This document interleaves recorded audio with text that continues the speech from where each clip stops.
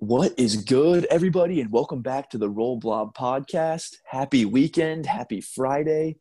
Today's a good day. Andy, I got 2 words for you. Actually, 3. Welcome to the Roll Blob podcast. This is what we do. Andy, we got him. We got him. The man, the myth, the legend, our Lord and Savior. We got Fanta. For those of you that don't know, so we got an interview with John Fanta. That's what this podcast is going to be all about. We got some other good odds and ends as well, shitty football, all kinds of good stuff for you. But this is going to be the Fanta episode. We'll drop in the show notes the time you can fast forward to get to the interview. It was awesome. It was really, really fun. I think you're going to really enjoy it. We had an absolute blast. I would say it's a home run. Like, we've had 2 interviews so far, and they're both home runs. We don't miss on the Roblox podcast.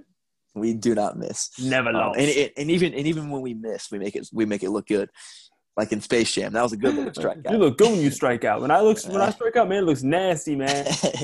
Exactly. So we're not going to hold you up too long. We're going to get a little bit of help from Andy Mack here in a second, but enjoy the Fanta interview and enjoy the rest of the podcast. We appreciate you guys. Andy Mack, let's get to it.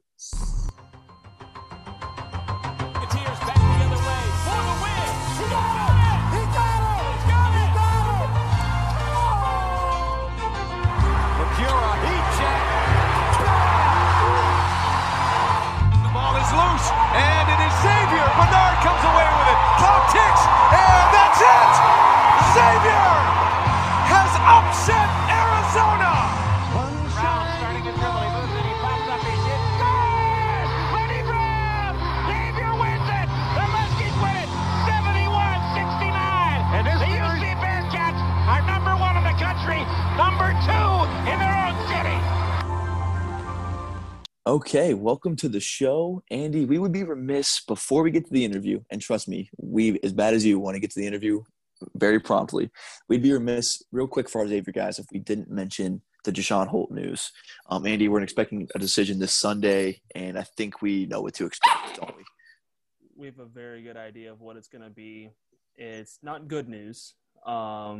There have been 8 crystal balls. 100% of them are for Alabama. So that is likely going to be the move. I would say 99% it's Alabama. Let's start preparing for 2022.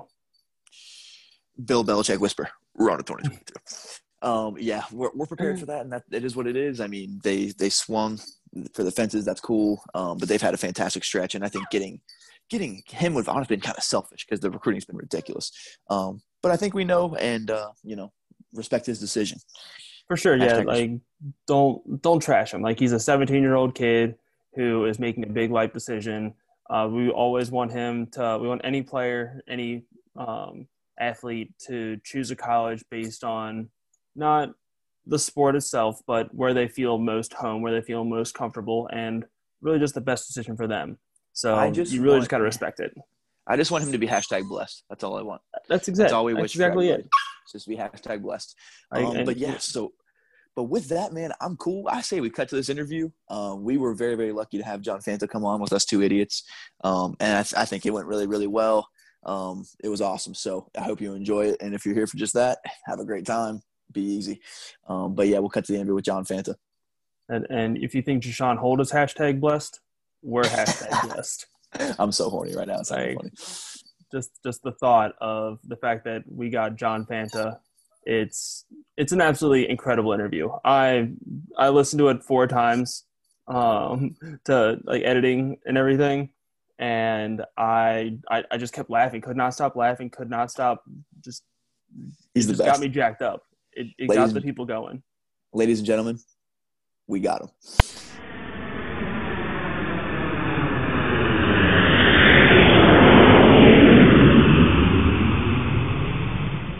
So we are here with our God, our Lord, our Savior, John Fanta. Fanta, how are you doing tonight, brother?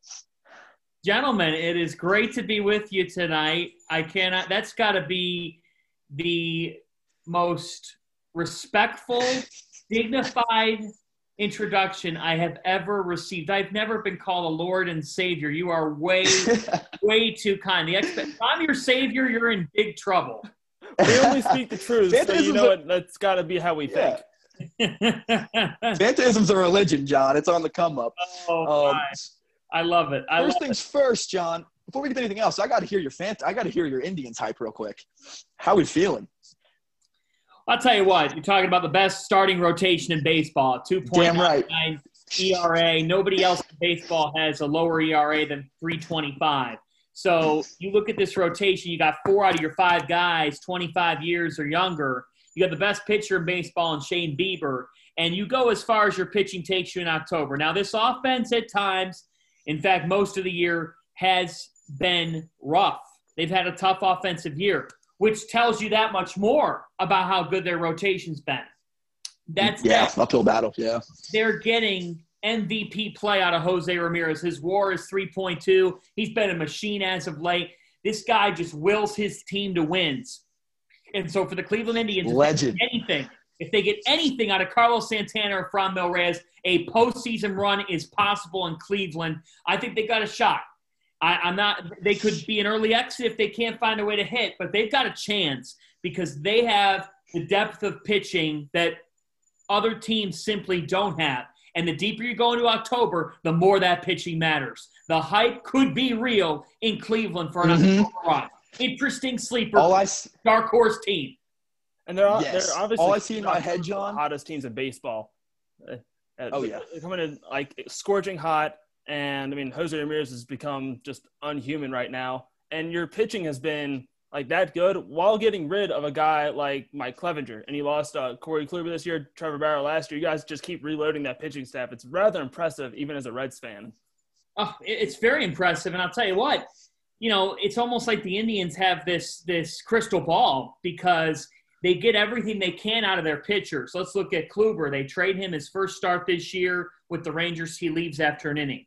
Mike Clevenger, a couple starts into his time with the Padres, he just left his start in the first inning today as we're doing this interview because of some tightness. So it's just amazing to me that – and I wish those guys nothing but the best. I'm not wishing them ill. But what's fascinating about this is it's almost like the Indians have timed this up with some of these moves. Now, Trevor Bauer's been great, and that's really worked out for the Cincinnati Reds. I thought it would. But Cleveland's just – when you don't have the money to spend – you better know how to spend the money that you do have, and you better know how to develop players. Yeah. Cleveland knows how to do that. Absolutely. And they do it very well. And that's one thing we kind of in Cincinnati. In my head, John, all I see is Jose Ramirez in Cleveland.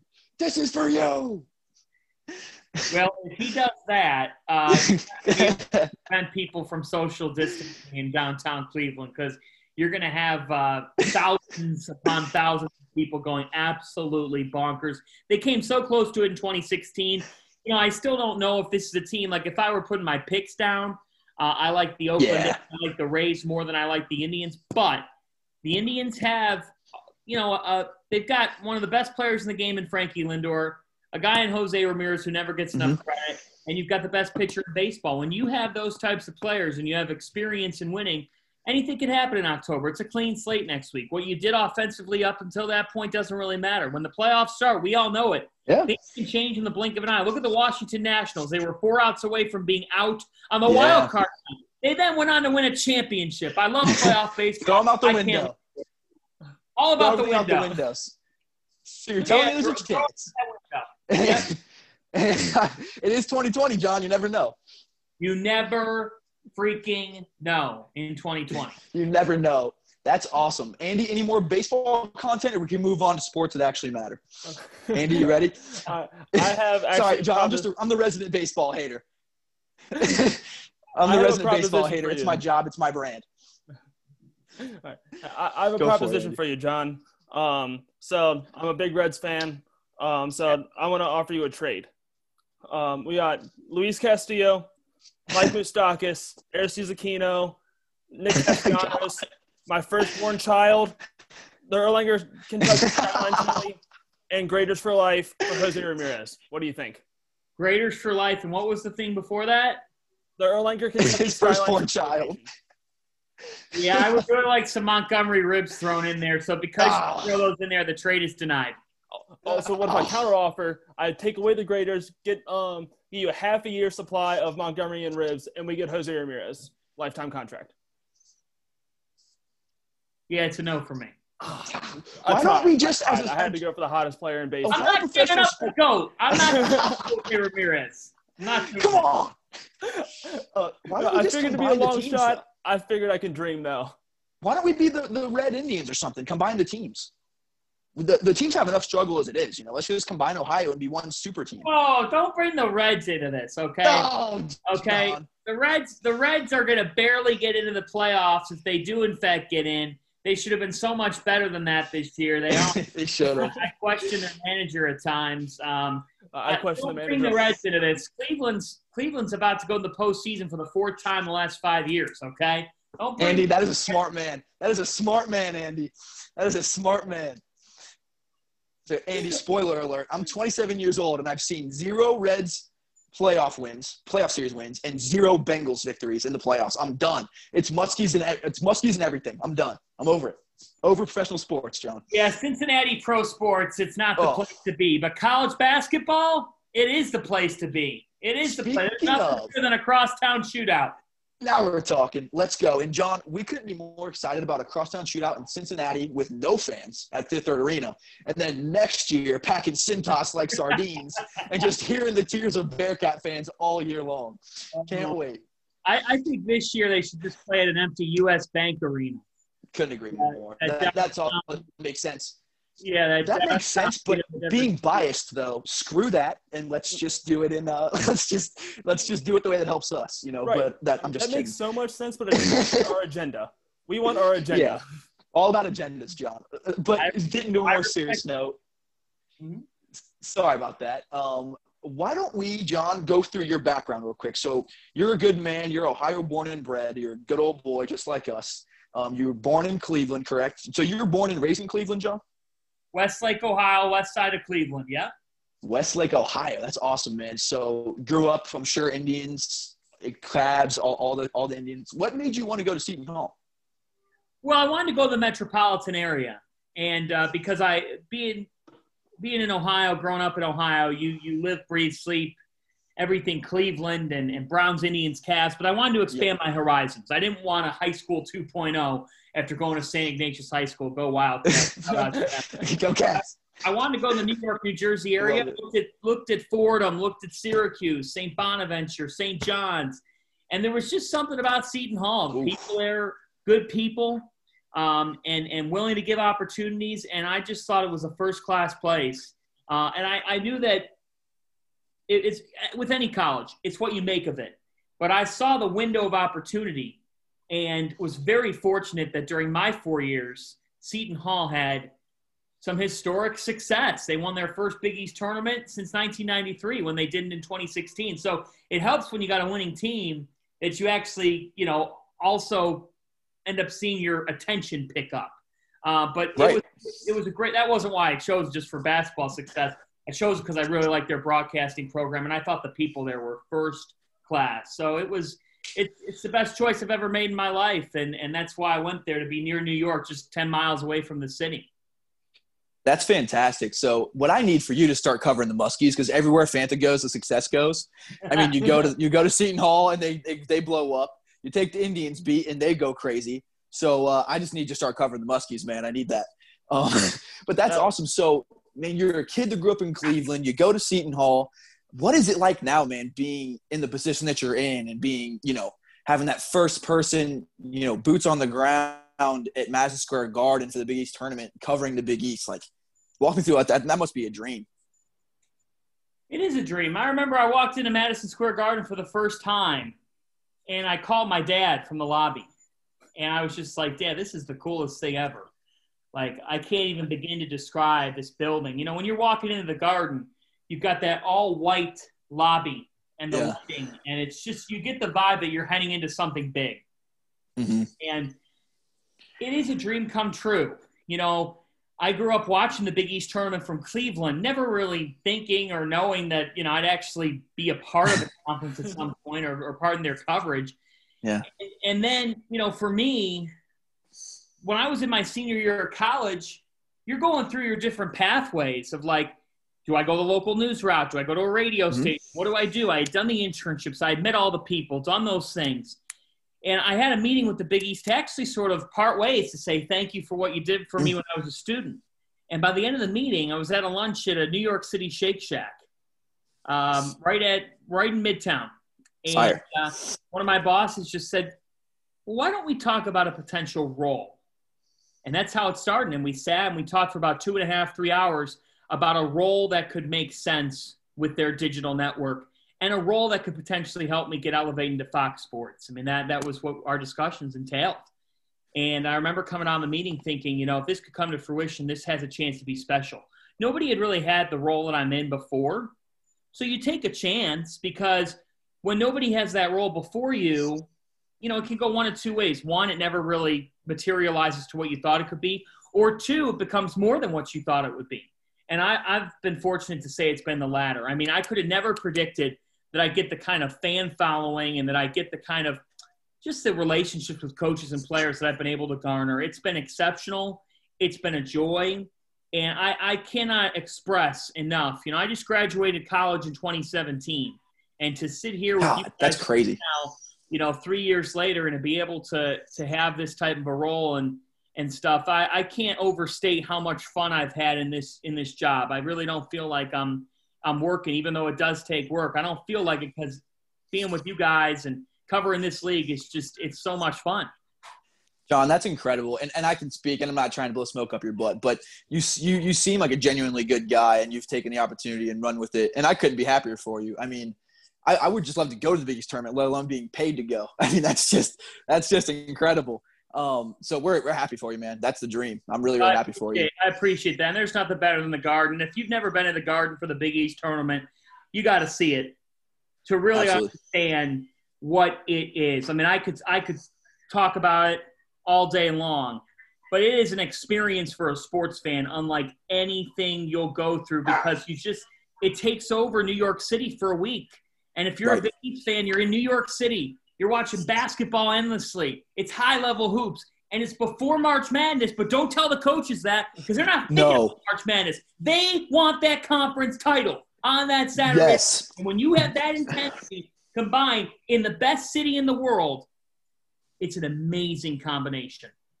That's what's crazy, John. And like being a Xavier fan, I mean, to us, the A-10 tournament was just a vehicle to go to the NCAA tournament. You know what I'm saying? For us, at least. But you talk to Providence fans, Seton Hall fans, the old Big East guys, it means everything to them winning that Big East tournament. It is the real deal. And I actually just got out of the Navy 6 months ago after 5 years. So I've been MIA doing my own thing, haven't been able to go to sports. But it's priority number one, get to MSG for the Big East tournament. Priority number one. Andy, this is my last question, then I'll pass it over to you. So just staying on the Big East real quick, because I just think it's such a special league. I think it has such a special brand, such like a gritty, has so much character to it that I don't think another basketball conference has. A commitment to basketball, all that kind of thing. What to you is the brand of the Big East tournament, the brand of the Big East as a conference? And do you have like a one moment that sticks out in your mind that kind of defines what the Big East is? Like a favorite Big East moment? Great question. There are so many moments that I could look at. I'll define one from this past season. But to give you an idea of what I think of when I think of Big East basketball, I think of a conference that knows who it is very, very well and that sets their teams up for success and has a real family feel to it. Mm-hmm. These 10, now 11 coaches are all interesting personalities. Cooley, Jay Wright, the dean, Kevin Willard with his dry sense of humor, Greg the family man, Steve Wojciechowski, who everybody loves to hate on, but he's tough and played it cute. The floor slapper. Travis Steele, Men of Steel, and a guy that I think it's going to be interesting to see how he continues to evolve to make that job his. I think it's hard when you're taking over for a guy as good as Chris Mack, even though he was part of the program. The point is, all these coaches, they might be in different areas of the country. They've all figured out a way to get on the same page. And the moment that I point to that says this is what the Big East is as it is today, as opposed to the old league. Butler, Hinkle Fieldhouse this past year, they got a leak in the ceiling. So you got drama with the leak in the ceiling, a game that gets put on hold. Classic Butler. Butler and Villanova, back and forth, down to the wire. Villanova, like to the general sports fan, oh, Villanova will win. Butler's tough, but Villanova will win. Right. Kamar Baldwin hits an in-your-eye hole three-pointer to win the game. And that, to me, the pandemonium of Hinkle Fieldhouse, the craziness of that building, that is today's Big East. It's got theatrics. It's got big personalities. You've got high-level, clutch basketball down to the wire. And that's a night like that I recall last year where I remember saying, this is a big-time conference. That was an incredible answer. Back to that Butler moment, I remember exactly where I was in that when that shot went in. That was an absolutely incredible shot by an absolutely incredible player. And one thing I love about the Big East is how to the fans, it means everything. Big East basketball, it is. We eat, sleep, and breathe it 24/7. I think of this game here. This shows how the conference has evolved, right? Seton Hall's playing Xavier Saturday morning, 11 a.m. Yeah. The first time that Seton Hall played Xavier at the Prudential Center back in the first year of the reconfigured Big East, there might have been 4,500 people at the game. But Seton Hall fans have come on to this reconfigured Big East. They don't just go to the Georgetown or Villanova game. They had filled up the lower bowl for that game, if you remember, and Xavier marches into the Prudential Center, wins that game. What does that do? It puts Xavier back on the map, gets their season back in the realm of possibilities, and gives them a massive resume win that really hung with them throughout the season. Even when they had lost, you could have that as a calling card. So this league, as much as sometimes it cannibalizes itself, it helps itself nationally in the profile that it's been able to build. And a big reason for that is Fox Sports. All their games are on TV, so you gain a lot of recognition. You really do. They have a niche nationally that they've been able to find. They don't get lost in the ESPN Plus buffet. That's another point too. And I remember when the league formed, and I was just like, I don't know how this is going to evolve, because you lost some big programs. You kept a ton, obviously. But what do you think about where it is now in 2020 and where you expected it to be at this point in 2014? I mean, I think everybody had questions. And I think that nobody could have thought when this league first formed as is, oh, yeah, they've got national championship caliber basketball. And not just from one school. There are numerous contenders each year. A team like Creighton has risen to the realm of contendership. Yeah. Oh, and those programs have benefited by the Big East, by being in the Big East.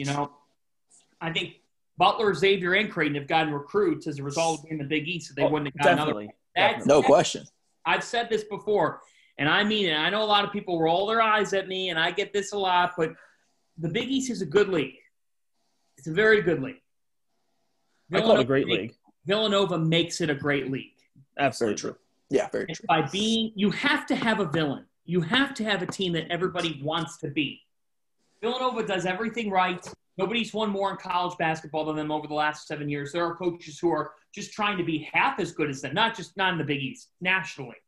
So the way that they've won and the emergences of Xavier, of Creighton last year, Creighton showing, yeah, we can win a regular season title too. Hall and Providence have both benefited. That's the thing. When this league first formed, you're saying, how is this all going to work? Seton Hall and Providence, who had previously been doormats, were given an open door to give the mat to throw it around a little bit. Shake it loose, They got shaken loose, and they got going a little bit. So I think it says that much more. Like, you would have thought Georgetown and St. John's could be programs that benefited, and those programs have been off. They've been the lights out, nobody's home. We literally about that a lot. And you can't spell villain without Villanova. You just can't. But that's one thing that's really cool, John, is I remember thinking when X got that 1 seed, and I remember the first time we took Villanova down at home. They were number 1 in the country. We were number 5. Cintas win. Remember that game? Bananas. One of the coolest games of Cintas of all time, in my opinion.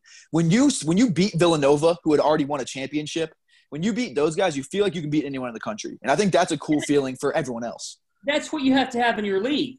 Yeah. You just beat teams and you say that's a nice league win, but I don't know if that applies to the NCAA tournament. And that's the next step for the Big East. They've got to get 3 teams in the same season in the Sweet 16. I thought that'd be huge. But that is the next step. You had Xavier as a surprise team as the 11th seed make the Elite 8. Mm-hmm. But it was only them and what? It was only them.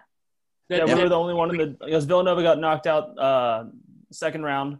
Yep, second rounder championship for Villanova for whatever reason. Yeah, so I think that's the key next step for the Big East Conference is you've got to be able to generate 3 teams into that second weekend. It's hard. I mean, that's out of 16 teams, and people could say, "Oh, it shouldn't be that hard," but it is. It's very difficult. And that's one thing that people don't understand. They talk about like how as Xavier fans, we hear all the time how we've never made a Final Four, and that makes us automatically not a good program. Apparently, it's not easy. It's an anything happen on any one day. Yeah, it's not a rite of passage.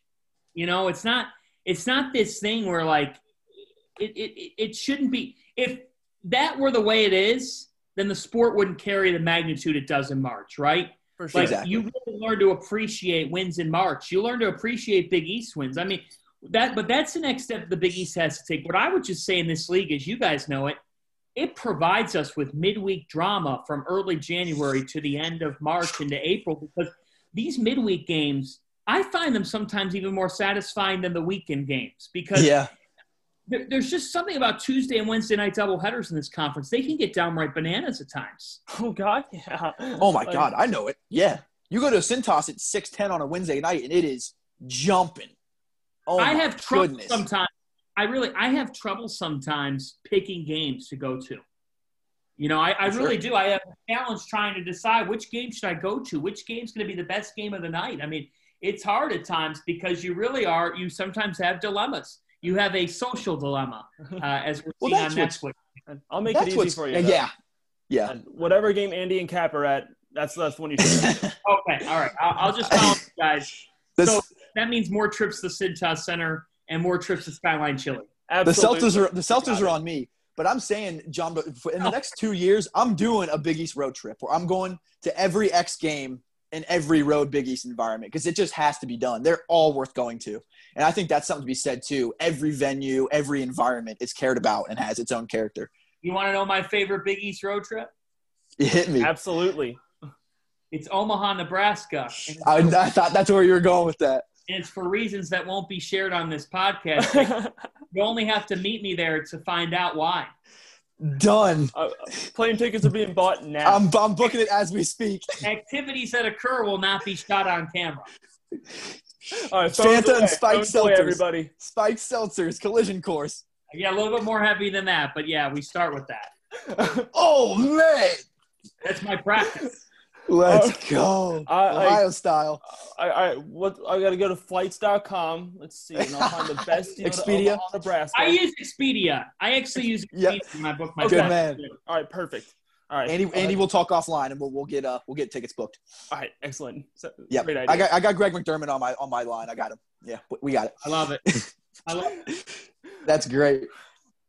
All right, I'll kind of bring it back to our agenda. So I kind of want to know, like, in the Big East this year, I mean, there's a lot of great players. We know that each year there's stars. The All Big East team is probably the toughest to choose from out of all the conferences, or at least up there. But who are the underrated ones? Who's the breakout player that no one really talks about or is getting enough hype? Who breaks out this year in the Big East? And why is it Pauly Cap? All name team with Fanta all name teams. Love it. Paul's got all name teamers. Who are some of the breakout candidates? I really like Julian Champagny at St. John's. He averaged 14 and 8 over the final 8 games last season. He really came on, and I think that if he continues to come on, him and Marcellus Arlington for St. John's, Mike Anderson can coach. Now he needs a couple of guys to break out. Those are a couple of candidates. I look at Xavier, and that's where my next stop would be, and I just think that Kiki Tandy scratched the surface, but I think now with Quentin Gooden gone, and now with more of a void to fill in the backcourt, and the fact that he's a returnee. I like Twan Odom, but you never really know. Right. And I like C.J. Wilcher. You never fully know what you're going to get out of freshmen. I think Wilcher's ability to shoot, if he can perimeter shots, very excited about that. He can, that's a game changer for Xavier. Xavier at times has been, shooting threes for them has looked ugly with brutal. a We talk about that a ton. Oh, it was right. brutal watching them. Wilcher's ability to hit the three for them, that's a very interesting storyline. And I think Tandy, to answer your question, is a breakout candidate. I think because Marcus Howard was on Marquette, everybody gravitates around him. I really like Kobe McEwen's floor game. And I think McEwen's going to break out even more this year than he already has. So that would be 3. I'll give you 2 more. Justin Moore has a chance to be a top 15 NBA draft pick. Yep. He's that good. He's going to break out. He's going to be big time for Villanova. I have high expectations for him. I really do believe that he's a guy that can really break out for them. And then I'll give you one that's a little bit under the radar, and I'll go with Providence. Stretch 4, a kid named Noah Horchler. He's a North Florida transfer. He can score the basketball. He's going to give Providence some range out of the front court. Interesting piece. That's good. I got a quick question, Andy, if you don't mind. So this is about Villanova, who I know you probably talk about more than you'd care to talk about. But so they've been dominant. Do you think they're going to be more of like the dominant Villanova or more of like the really good Villanova? Oh, dominant Villanova. Yeah, I think so too. If you asked me to make a pick right now, I would take them to go 16-2 in the conference. Oh, man. Yeah, they're going to be dominant. Like, that's tough to hear, but, I mean, you really can't argue it. They're loaded. They're loaded. Here's the thing. They bring everybody back except for Sadiq Bey. So they don't have any guys coming in that Jay Wright has to be like, oh, my gosh, there's a pandemic going on. They're not going to know my system. Huge, yeah. What they're supposed to do. The 2 kids that are new to their roster this year both sat out last year and watched the whole season of practice and were in on practices. Caleb Daniels was sometimes better on Villanova's scout team than some of the guards they ended up facing. And Eric Dixon's a really good redshirt freshman for the Wildcats. This is a dominant Villanova team. Yeah, they're loaded. This is a team that could win the national championship and go 33-3. Honestly, I've no question doubt about that. They just and I know, better. Yeah, and I know people say, "Oh my gosh, but I just don't see the holes. I mean, maybe I'll be surprised, but I'm betting my money is on Villanova until they prove otherwise. And we keep saying that's they're smart until someone knocks them off. Yeah, it's theirs till someone takes it from them. And Tyshawn Alexander being gone from Creighton erases the idea of a 2-horse race at the top. Agreed. Creighton's still, I think, the second best team in the league, but I don't think they're on. I think they're at a different tier than Villanova, in my opinion. It's closer, though. The gap has closed a little bit. UConn and Seton Hall are more in the picture now than they've been. Sure. So who do you see in that next group, John? I think that, like always, that 3 through 7, 8 group is just, like you said, it cannibalizes itself. Is there anyone that yeah, exactly. Is there anyone that sticks out maybe as like a 3rd or 4th to you out of that group, or is it just a big cluster? Well, I break it up into tiers this year, guys. So I've got Villanova 1. Okay. Creighton 2. Okay. Yeah. I have this tier. Seton Hall, UConn, Providence. Okay. Okay. And I have a 4. Here's tier 4. Xavier, Marquette, St. John's, and Butler. Okay. Yeah. DePaul and Georgetown are in interesting. 5. DePaul and Georgetown are they're drinking O'Doul's party. I'm sorry. Their seltzers are not spiked, John. Yeah, we did not have any seltzers that were spiked for them this year. I'm sorry, but that's just the case this year. It's a building process. John, can we talk about Georgetown real quick? Can we talk about Georgetown? Like, I just think of that program and all the assets and all the history, and now they have Ewing, who I think can coach. I think Ewing can legit coach. I think he proved that when they had the mass excess of talent, and he kept it alive. But, like, what do you see from them? Do you think there's going to be a growth there, or do you see the signs of growth? Yes, I do. And I think that they have some interesting recruits that they've been able to lock up for this upcoming year and the following year. But I think you've got to get sustainability. Patrick Ewing's been able to recruit, but his whole freshman class of 2018 is no longer on the roster. Feel that. So a lot of talent, too. This has been a bit of misfortune, guys. Right. It's been a bit of just things that didn't work out. But they've got a kid named Jamari Sibley coming in, who's an interesting prospect. You got Tyler Beard now coming in next year. But this year's it's a bit of a rebuild year. You know, they've just got to – I think Ewing can coach. He keeps them in games. But they just don't have enough firepower to compete with some of these other teams in the league. So I think that Georgetown's still 2 or 3 years away. I do not think I do not think that you just, say it's because of Ewing. I think it's because of a lot of different things, some of which have been misfortune, some of which have been, you go from John Thompson III. There's a bit of like I know it's John Thompson III to Patrick Ewing, guys, but you're going from a guy who is a legend's son to a guy who is also one of the prodigal sons of the program, was in the NBA for a decade and a half, wants to do this job right, but I think it's very difficult to go from the NBA to college. I think it's a lot easier to go from college to the NBA. I think it's hard to go from NBA to college. It's just two different animals. I think he needs a couple more years. I do think maybe this will not age well, but I'm going to go on the record and say I still think Georgetown at some point in the next 3 years to 4 years is going to have a year that gets people, back in it with Georgetown basketball again, because the recruiting, bear with me for a second. If I just take a look at what they're doing on the recruiting trail. Yeah, of course. You got to think that some of this they're bringing in the talent. They've run it. I think, like you said, I think Ewing is the guy. This year, Sibley, 6'8" power forward, a 4-star kid. You got a shooting guard in Kobe Clark, who will be interesting to see if it sticks. An Arkansas transfer in Jalen Harris. They're going to rely on Harris to be the point. Javon Blair really was good at the end of last year. They're going to expect him to play off of Harris. But, I look at 2021. They got the 5th best recruiting class in the Big East, and it's top 25 nationally. You've got Jordan Riley. You've got Tyler Beard. You've got Jalen Billingsley. All 3 guys that are solidly ranked.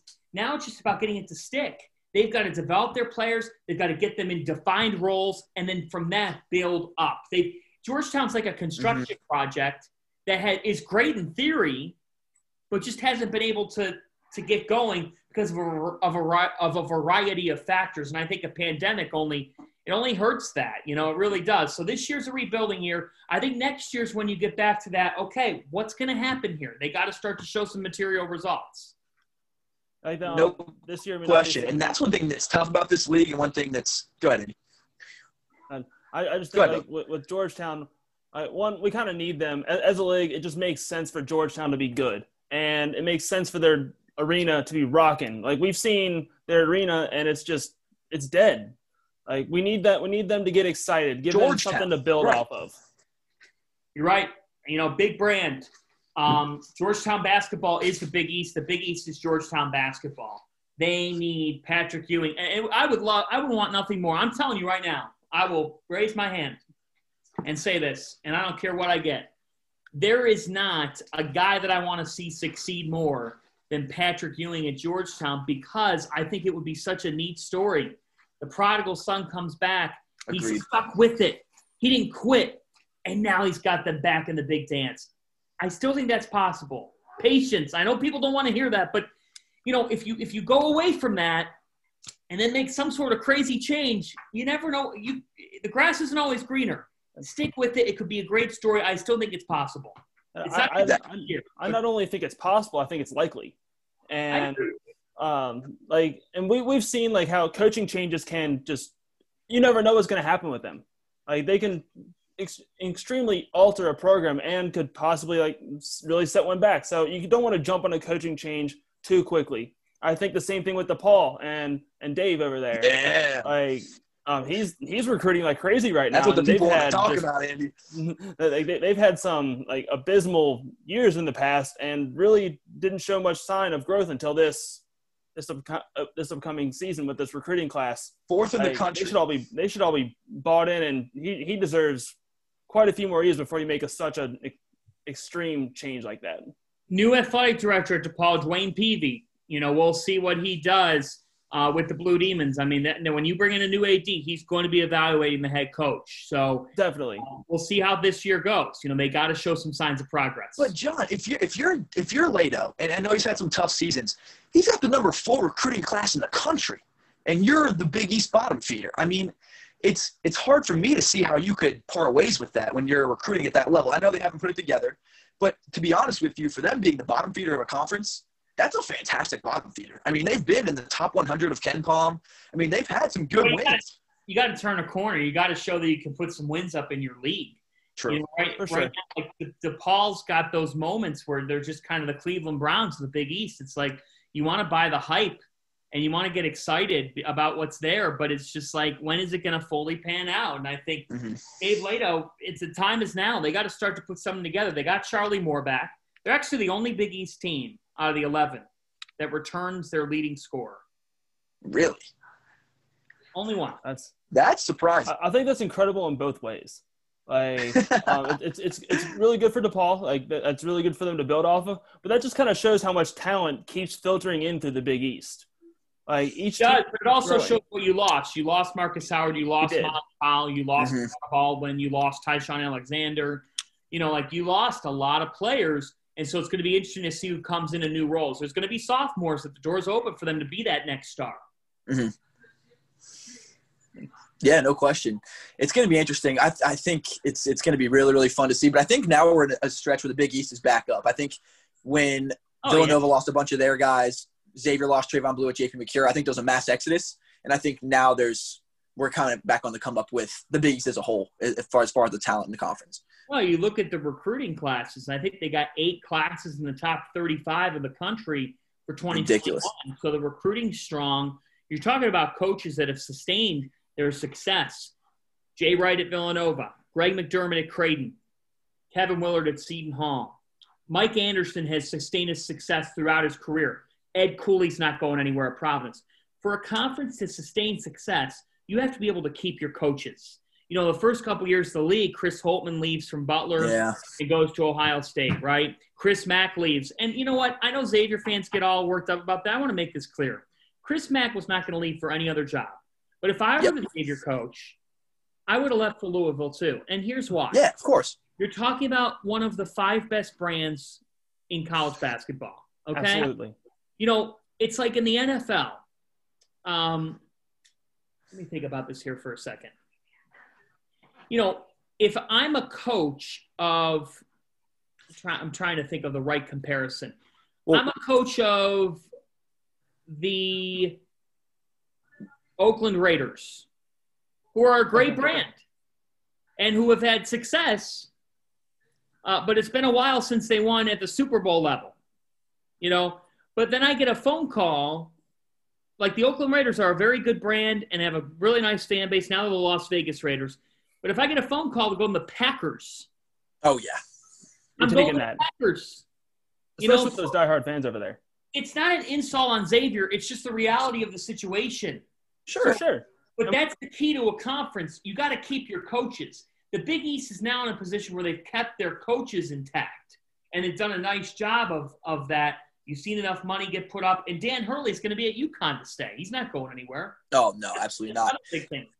And it's crazy, too, the investment in basketball. I mean, I look at Providence and what they've done with their student center, just ridiculous facilities, and just DePaul's new facility. I mean, the facilities are top-notch. The investment's top-notch. And it's just incredible to be a part of it, honestly. But like you said with Mac and stuff, I mean, Xavier's lost their last 3 coaches to Ohio State, Arizona, and Louisville. I don't feel insulted by that, you know, like not even a little bit. And every single coach has made it a better place than it was before they got here. And I feel the same way about Coach Steele. Totally agree with you. And I think the Travis Steele entry is a very interesting year. I think for Xavier, you know, the key again is, do they get enough from those incoming freshmen? How much do they get from Odom and Wiltshire? And then what happens in the front court? I really like Zach Freemantle. Yeah. I want to see what Deontay Miles brings, because I think he's our guy. He's got sky-high potential. You don't see freshmen, and he was young for his class. He was 17 as a freshman.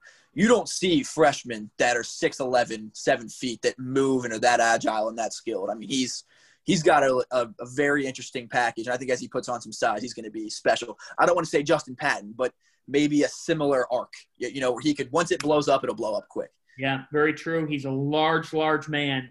I want to see all that on the court, and we know what Xavier can do with big men, guys, so that gets me salivating. Inject Deontay Miles in my veins, Fanta. Inject it in my veins, baby! You're dang right. And give me some spiked seltzer. Now we're talking. I'm loving this. Loving this. The energy is real. All right. So another thing I want to know is, like you've been in this for a few years now, and you've seen a lot of players filter through. You've seen a lot of coaches you've built relationships with. who is your favorite player / coach to interview, and why is it JP Macura? Well, he was going to be my answer for player because I love interviewing him. Are you serious? He's amazing. He's fantastic. Oh, really? I mean, he actually, whenever I'd come to Xavier to visit practice or whatnot, sometimes he would be like, he'd make sure he found me when I was walking around or if I was around. He's just great. I mean, I love JP Macura. I think the world of him. I always love talking to him.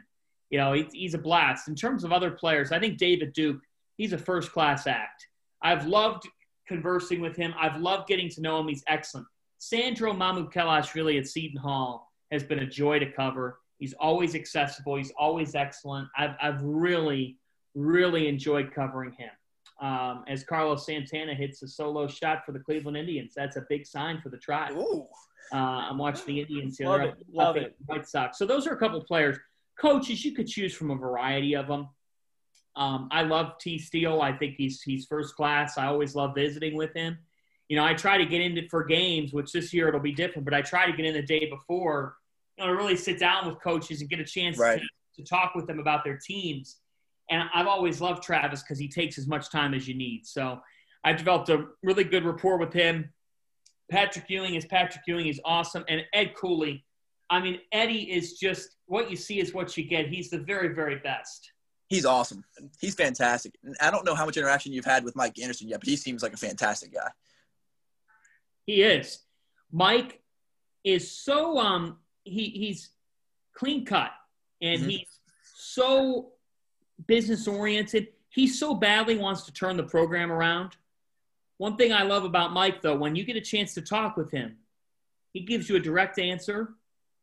He gives you everything you need to know.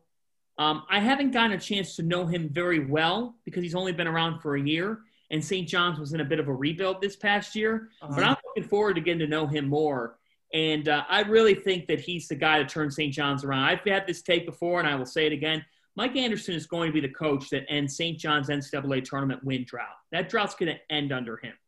No question. Think very highly of Mike Anderson. We tell St. John's fans a lot, even though we dog a lot of the Big East teams. We joke with them a lot. I mean, you see it. But Mike Anderson, he's just a guy that he's got it. You can see they're in just about every game. They don't get blown out.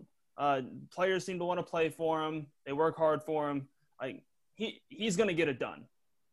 Yeah, he's going to get it done, and he knows what he knows the type of kid that he needs to get at first. Every St. John's fan, guys, wants that 4 or 5 star kid. Right. St. John's fans have to temper their expectations a little bit and understand that it's about getting 3-star kids and then developing them into those types of talents. Mm-hmm. So they bring in Posh Alexander. I've heard nothing but good things about Posh Alexander. I've heard that he's winning practices for St. John's. Wow. He's been the best player on the floor at times in practice. It's going to be difficult to leave him off the floor. You know, I think you'll see Rasheem Dunn, Greg Williams, Champagnie, Arlington, maybe Arnaldo Toro, the George Washington transfer. I don't know what Josh Roberts, I don't know what kind of shape he'll be in. But St. John's, they're going to have some added depth. They're going to have some added size. And if they can get the type of contribution they think they can get from Vince Cole and Isaiah Moore, I think it's going to be really interesting to see the Johnnies take shape because I like some of their freshmen. I think Posh Alexander is a freshman to watch in the Big East that not enough people are talking about. Absolutely. We love Mike Anderson. I love that. I think that they're going to be an awesome program. And like you said, those Georgetowns and St. John's, I think those guys being good is great for the league. Well, they're huge brands. And if you want Madison Square Garden rocking even more than it already is, you need those 2 programs on the map. I think that's absolutely true. It's massive for the league. That just gives exposure to everybody, especially teams like Xavier, Butler, and Creighton. I mean, we kind of group those 3 together because they're the newcomers that came along. People still don't think of them as national brands, national teams. We want to get to that point, and Georgetown, St. John's, Seton Hall, Providence, UConn, Villanova, we need all of them to be good for that to happen. So Big East success is success that just goes all together. Yep. It is. You that's why this conference, which is unique about this league, is you see teams root for each other during the NCAA tournament. There is a belief of carrying that banner. And I think that that's the difference with the Big East as opposed to other conferences where football's first. And that always, as a result, basketball gets diluted. You really see the character of basketball programs within the Big East Conference because they are at the forefront. And I think these coaches have carried a good banner. I really do. Absolutely. John, you've been absolutely fantastic with your time. It wouldn't be the Roll Blob podcast experience, though, if I didn't hit you with some rapid fire, kind of out of the blue questions, if you don't mind. I got a quick 1 minute rapid fire segment for you, if you're willing to give the people at home what they want. Shoot. Let's run it. Okay. Favorite Big East mascot? Butler Bloom. Favorite restaurant? Old Canteen, Providence, Rhode Island, Federal Hill. Love it. Favorite dessert? Oh, my goodness. A hot fudge brownie sundae from Graders. Oh, Fanta bomb. Love it. When you were 6 years old, what did you want to be when you grew up? And why is it a co-host on the Roll Blob podcast? Shut up, Andy. Co-host on the Roll Blob podcast. That's what it was. No, I wanted to be a sports broadcaster or a weatherman. I thought I could be a weatherman. Who's your favorite boy band? Backstreet Boys, baby. Yes. That way. Favorite animal at the zoo? Favorite animal at the zoo? I saw a goat last week, and I freaking loved it. His name was Jose Ramirez. The goat loves goats. Favorite vacation spot? Oh, gosh. Favorite vacation spot? I tell you what. Charleston, South Carolina, if you've never been, it's absolutely beautiful. Love the Charleston Classic. I think it's a very – I'm not just going to give you the classic beach. I love the town. I love that Charleston Classic. If you ever got a team in there like Xavier was last year, get out to it. It's awesome. Great food, great basketball, tourism stuff, fun. And double OT's X wins over UConn. Okay. Cocktails after a win. Cats or dogs? Dogs all the way. Yes, sir. Pancakes or waffles? Waffles. Yes. Favorite Will Ferrell movie? Kicking and Screaming. Love it. Love it. The deep cut. Favorite rom-com? Tell me what those are again. Favorite romantic comedy? Oh. Favorite romantic comedy? Father of the Bride.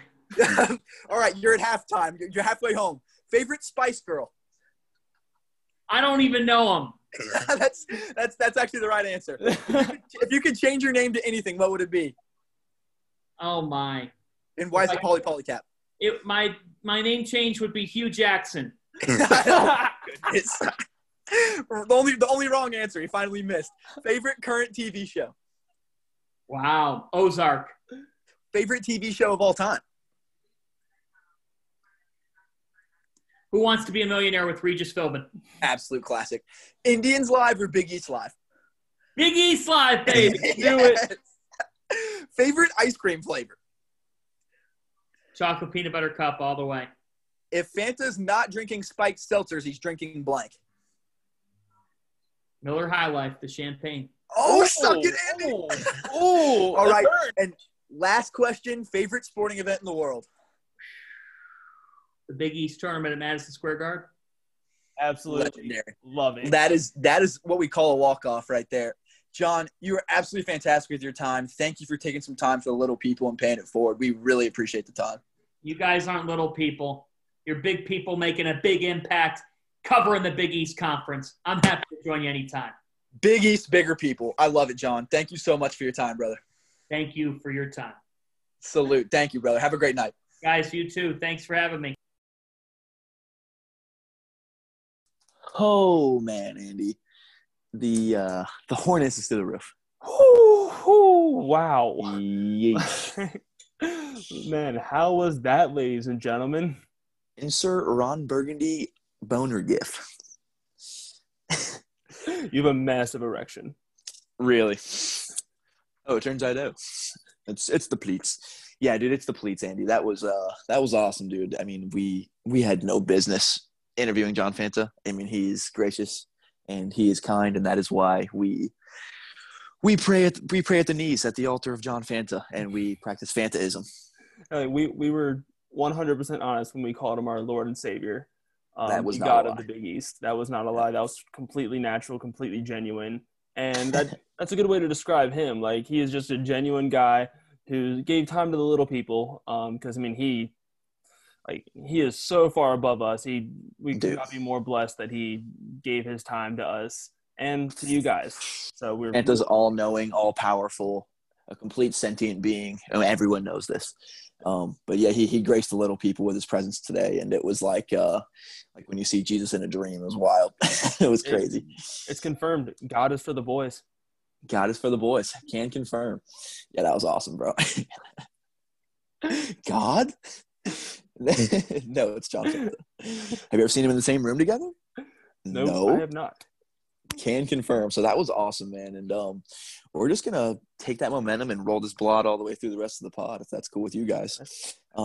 Yeah, that was just insane. I mean, I was just mid-interview, just like, this is fucking fun. Like, because you go into an interview, you figure out your questions, you have a plan, and then like we were 10 minutes in, and I was just like, I just want to ask this dude everything about the Big East ever. This is awesome. Yeah, like it sucked that we only had an hour, because I could just sit there and talk to him about the Big East for a day. That was incredible. Before we get to actual hashtag content, Andy, I am going to plug our just absolute gift to all the fucking kings out there, which are Broken Anchor Gray Sweats. Oh, and you thought we couldn't get hornier. You thought? Surprise. If you want to peep the dagger all fucking winter long, kings, if you want that lady to just throw the tease out there, just dangle the carrot, you need a pair of Roll Blob Pod sweats. And there's no better gift to your woman than you wearing Broken Anchor or Roll Blob Pod gray sweatpants. And nothing goes better with Roll Blob Pod sweats than a Roll Blob Pod sweatshirt. Available now. Slay all winter, kings. .com. It's going to be a hot winter. Love to fucking see it. Girl. Your ad here, advertisements. Okay, moving on. And a word from our sponsors. Okay, moving on, Andy. Before we go too off the rails. Insert your ad here, billboard. Okay, moving on. We are shameless bag chasers out here. We're just chasing the biggest bag. Honestly, can you blame us? Like, we're 5-year prospects. We're 5-year prospects, dude. We can get whatever the fuck we want, man. Like, just hand me stuff. Right, and we'll deal with it when we get to the NBA. You know what I'm saying? When we get to the league, we'll do like Cam Newton. It's an ongoing investigation. As they say, it's an ongoing investigation. Yeah, we're out here we're chasing bags, and we don't even give a fuck. Anyway. I mean, I'm open to it. Yeah, they paid me. Back to the rails here, Andy. So I just want to insert my weekly plug that we are 61 days and counting by the time you'll be listening to this, to actual college basketball action. I mean, hoops and turkey, Andy. What more can you ask for? Hoops and turkey. I always love the Thanksgiving. I mean, everybody talks about Thanksgiving football, but the Thanksgiving preseason tournaments, that's what I live for. Hoops and turkey. It's like JP McCura, who's playing in Turkey. Hoops and turkey, double entendre. Dude, it's the fucking best, man. I mean, it's going to be really fucking fun. And like we've said before, there's been a lot of shitty things with this year. Obviously, 2020 has been a fucking bitch. But there's going to be really cool fucking memories that come from this shit. Like watching NFL football and then Game 7 on the same night. Like Thanksgiving and college basketball openers. You know what I mean? It's going to be really fucking cool, man. And we've given you a bunch of shit about you being just a blind optimist that we were going to get college basketball. I said you were, living out in La La Land, sniffing the fairy dust. But, dude, Andy, we made it. Yeah. You and Julie dogged me so hard for that opinion. That old takes exposed. I felt like I was backed into a corner, and you guys just kept coming left and right with punches of why we're not having a basketball season. I just had to completely defend the idea. Sorry, my mind went astray when you said backed into a corner. I just, thought of a scenario in my head. Sorry. Hashtag corner. Dude. Is it NSFW? One could say that, yes. My man. Do we have the E next to the freaking podcast or what? It would not be the Roll Blob fucking podcast without the explicit tag. It's the Roll Blob fucking podcast. It's the Roll Blob fucking podcast. Yeah, people need to know where the fuck we are. And with that, man, I'm just going to say, I'm just throwing this out there. We're still a ways away. Catch me at the Mohegan Sun. How about that? Dude, like, dude, that is a dream vacation. Dream vacation. Gambling and just round the clock basketball. Like that had like honestly, I'm gonna have a pre-bachelor party. Like I'm just gonna go ahead and have a bachelor. I'm not even getting married. I'm just gonna go ahead and have a bachelor party with my bachelor. God, dude, we need to make some video montage of us just gambling all night, watching hoops, drinking beers, crashing the hotel buffet, dude, just going to town. I can just see like you, me, Hot Balls, Carlissimo, fucking just straight squad, just involving ourselves in straight debauchery for just 14 days straight. Just never being sober. Heaven. Never being sober, never not watching basketball, sleeping 3 hours a night, and just losing $5K at the craps table.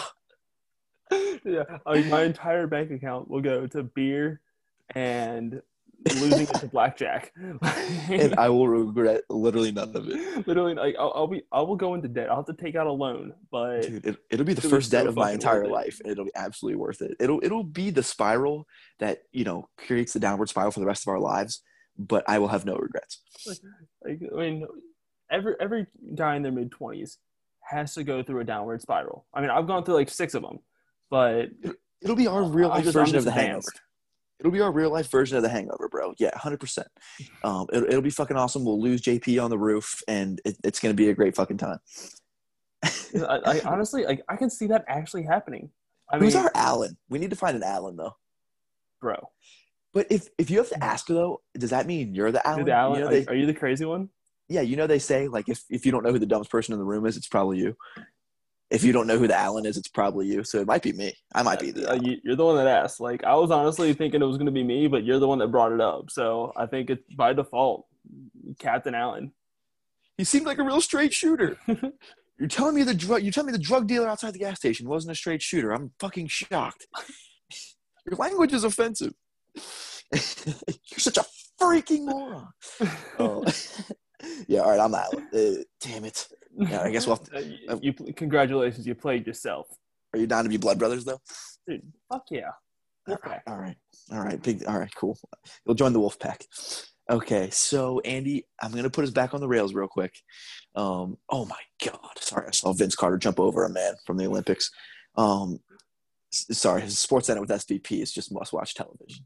So we are recording this, just for the listeners at home, right after football and basketball. So stuff just ended, and we just saw everything go down. So we'll get into it and give you our takes on what happened. You're going to get very, very recent hashtag content. We are here for you. But as I get back on the rails here, Andy, I want to talk about something real quick that's been my personal endeavor. And I'm only going to give you 60 seconds to a minute of this. 69 seconds, if you will. It has to be minute 9. The 69 quickest seconds of all time. I want to talk about Xavier TBT, which has been my personal plight. And we have the biggest amount of momentum that we've had in that entire process. It's been, I created the Twitter account for it 3 months ago. Really tried to just create the energy bus out of nowhere, because I think that I thought there was a big amount of energy with it, and sometimes you just have to strike while the iron's hot. And I was like, hey, the iron's as hot as it's going to be. Let's see if I can create some hype here. And it worked. And we got a lot of people in on it. We got Coach Rick Carter, who was an assistant at Xavier, who's all in. And he's been all in from the jump. And while damn near everyone else's, commitment to it wavered, his never did, and mine never did. And we stayed committed to this process. And I'm not going to say it's done. It's a done deal. But I will say that we are in legitimate talks with verified TBT Twitter accounts. That's all I'm going to say. We are moving. Like, there has been motion. Xavier TBT, it's coming. And it's not just coming. It is wanted. It is – dude, I can't believe this, bro. Like, I don't want to talk about this too long. I know I said 69 seconds, but the fact that me, some fucking random fucking bullshitter – You created this team out of fucking thin air. Dude, no fucking cap, dude. Like, that is literally without cap. Like we created this fucking – the TBT championship when Team Zip 'em Up takes it home, and you're just going to be sitting there, like, with a tear in your eye, like, I did this. I know, bro. And I wanted this so bad, not even just for myself. I really wanted to, like, I love Xavier basketball, and I'm all about the all-for-one life. And I'm being dead honest here. And I know that you don't get that out of me. But, like, I just wanted to give something back to, like, the fucking program that I fucking loved my entire fucking life, you know? Like, we are lucky to be Xavier fans because I know what it's like to be a Reds fan. I know what it's like to be a Bengals fan. Like, I know – like, I can't even imagine being a Bearcats fan. Like, this fucking program has brought me a lifetime of fucking joy, you know? Have you ever seen Fever Pitch, Andy, with Jimmy Fallon? I have, yes. You know how he talks about, like, you love the Sox, but they love you back? And he just pauses. Xavier loves us back, you know? It's provided a lifetime of joy. When there's been nothing else in life, you know, or what happens, Xavier's always there, you know? And I just wanted to give something back and something cool, and I think that's what we're going to do. And we're going to cut the fucking nets down, and I'm fucking hyped. Bro, could not have said it better myself. Like, and this is something that, like, it just does not make sense that it has not existed yet. Like, we've had a lot of alumni that have played in this tournament on different teams. And that's what's wild is multiple people have tried to take the reins on it. I mean, D. Davis and Matt Stainbrook tried to take the reins on it. It didn't happen. There's been multiple groups of former players that tried to take the reins and nothing happened. And I don't know why. I mean, I'm not here to speak on that, but I will do literally anything I possibly can to make this shit fucking happen. It would be so fucking fun. And we'd fucking win it because our team would be fucking loaded. Our team would be stacked. And two, it's just like, dude, we deserve it. You know what I'm saying? Like, our fan base deserves it. I mean, we have way too many players that are built for that kind of thing that would just be incredible. And it would just be such a cool thing for the fan base and for the culture of the program. I mean, having a reason for all the alumni to get together and have something – it could be an ongoing thing, bro. Like, this could be – watching. Yeah, like, this could be, like, a tradition, you know? Like, when your playing days are over, your professional career is over, you come play for the TBT team, you know? And just, like, a cool – back on. Yeah, a cool Xavier family thing. Like, because I think that is one thing that's really cool about the program is it's tight-knit and it's a family, you know? Like, and I know every program says that shit. But I do believe that Xavier is very fucking tight-knit. And, like, if you bleed Xavier blue, you know, we're cool, you know? Like, I heard Brad Bradford talking about that today. Like, I just think that's very, very true. And I just think that'll be something really, really cool and something I'm really trying to make happen. And I think – and we're doing everything we can. And I think we have real traction. So this is the first time I've really spoken on it publicly because I don't like speaking on things until I think that it's happening.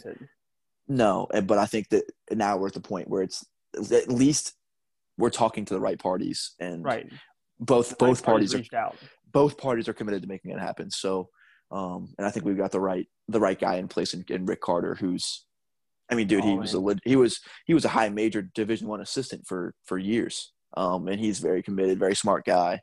I think we got the right people there to actually make this thing finally happen once and for all. So, if Jared Solinger can coach in the TBT, Rick Carter can. Jared Solinger is actually the first player that ever dunked on me. By the way, sorry, random fucking plug.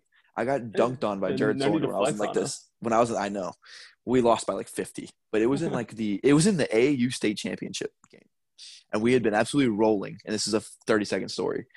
But he played on the same team as Trey Burke. And Trey Burke threw him an alley-oop in like the first 3 minutes. And that was the moment I knew that I had no chance in basketball. that was literally the humble beginnings. Literally, that was the moment. My coach grabbed us all by the collars and he called a timeout and grabbed us all by the collars. And we had like 2 or 3 kids that were Division I players. We had Justin Jackson, who plays for the Mavericks. But he wasn't that good back then. He was actually 2 years younger than me. But anyway, and I literally remember us yelling back, like, what the fuck did you want us to do about that? I'm 4'9". I'm like, I was literally like 4'11", Andy, as a 7th grader. I was short as fuck. Solinger was like 6'7" already, dude. Like, what the fuck do you want us to do about that? He was ready for the league. Yeah, so anyway, I didn't mean to name drop, but I absolutely did. But I just wanted to drop the plug and let you guys know that I am doing everything I fucking can to make that shit happen. And I appreciate all of the people that have fueled the energy bus there because that's been a huge help. I mean, just getting the energy going and just getting enough demand, I think, has been important because without that, I mean, the players are gonna be like, why the fuck are we gonna do it if no one cares about it anyway? You know? Oh yeah. But I knew if we got enough demand, if we got enough energy behind it, it would happen. And I think that's what happened. I think the players, like, once they truly get organized, they'll be all in because they'll see, like, you know, Xavier basketball, like, we were all in on we had one player on sideline cancer and we are all in on Remy Amos. Yeah. Dude, like, if JP and overseas, or not overseas elite, if JP and Eberline Drive had played, we would have lost our fucking minds over that shit. Because they I had miss watching them play. Not just one of the most beloved Xavier players of all time. They also had Kaiser Gates, bro. We would have been freaking the fuck out. Even if Jordan Crawford had played for Overseas Elite, we would have been losing our minds over one fucking player. So I can't even fucking imagine if we have a zip 'em up jersey and fit, yeah, a staff of former players, a whole team of former players. Like, dude, it would be fucking wild, man. And one of the cool things is, I mean, to be an official alumni team, you need 6 players from one school. But we'd have a full 12. Like, we could complete a fucking squad with. I don't think we need any filler. I mean, it depends on, and I don't want to speak on too much, but I know that we have quite a bit of interest from former players. I don't think we're going to need any fillers, but no, I don't think we would either. And I mean, they'll see that, Xavier basketball fans, like, we breathe Xavier basketball 24/7. We need basketball from Xavier in the summer. Like, the summer is so slow for all Xavier fans, because we just sit there and think about Xavier basketball. Like, we need to like they'll see that it fills in that gap. It gives you that kind of like a tide me over. You ever but before dinner at 3-4 o'clock, you're like, I'm hungry, but I don't want to eat a whole ass dinner. You tide yourself over, have some chips and dip or something. You know what I mean? This will be your chips and dip, but some bomb ass chips and dip. Like last year, we had the 3 games in Spain, and that was enough. Dude, that was awesome. That was hype. I was gobbling that fucking content down like a goddamn milkshake, dude. I was destroying that content. Oh, dude, there literally was. That was awesome. I live for summer hoops. Absolutely, just live for it. So it would be such a fucking gift to give to Xavier Nation, and something that I would want to continue for a long time. And honestly, dude, to be Rick was like, hey man, will you be the GM of this team? I was like, oh shit. As opposed to what? I have nothing going on in my life other than BSing on Twitter all the fucking time. Are you fucking kidding me? Of course I'll fucking GM the fucking team. And I'll treat it like I won the fucking lottery, It is the so lottery. honestly, dude, for a BSer on Twitter with a burner account and a guy that just got out of the Navy and, a guy that was mopping ceilings for the last 5 years, it's fucking awesome. And obviously it's a much bigger opportunity for me than for Rick Carter, but it's fucking awesome. And it's just it'll be fucking to get it done was have a horny Captain Xavier.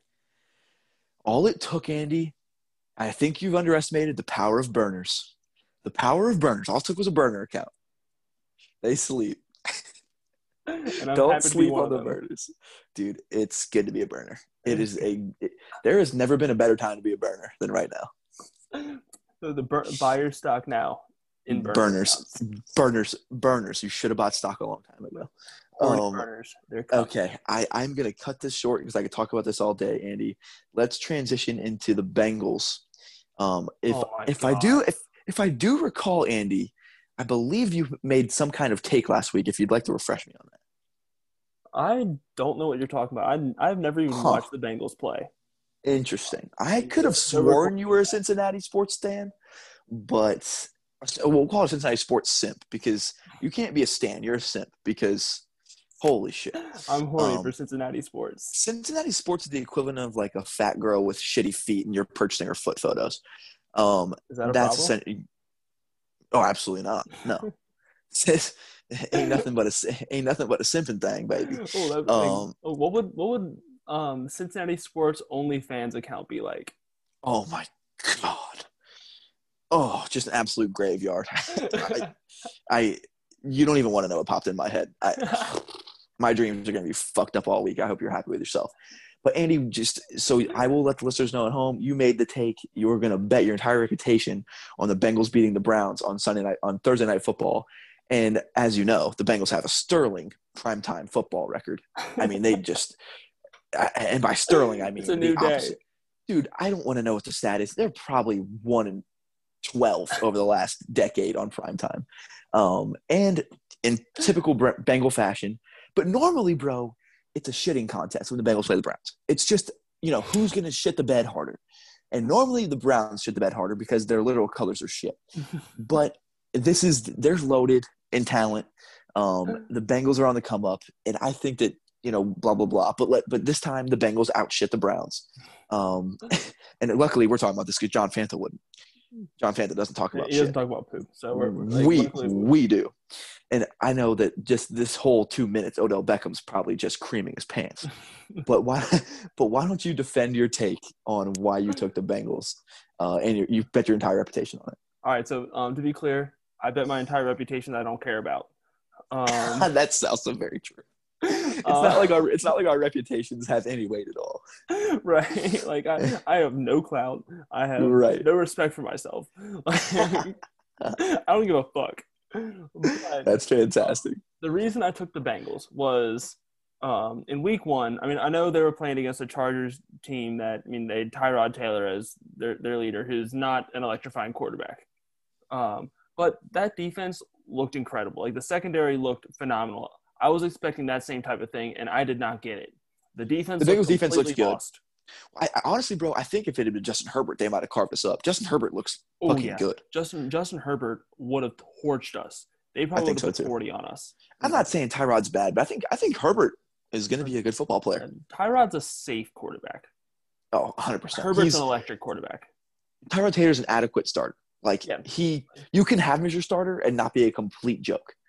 Which, like, we talked about this last week. If Tyrod Taylor is your backup, then you are fucking swimming. Mm-hmm. Like, if he's your starter, you're in the bottom 5%, bottom 10%. If he's your starter, if you have great talent around him, he can do it. But you need a great defense. But like Andy Dalton, great defense, great O-line. I'd say he's bottom 10% of starters. But yeah, man. But that take, dude. When you made it, I was like, man, you're willing to bet the house on the Bengals during prime time with a rookie quarterback. Oof. But that's not a real rookie though. No, he's not a real rookie.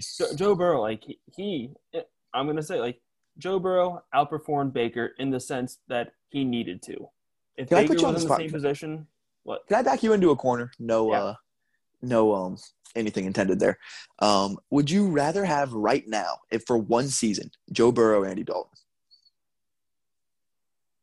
Man, you're tearing at my heart right here. I think it's kind of close. For right now, for one season. One season with this team. Is it with this team? Sure. Joe Burrow. Wow. Who do you think is the better? Who do you think is the better quarterback right now?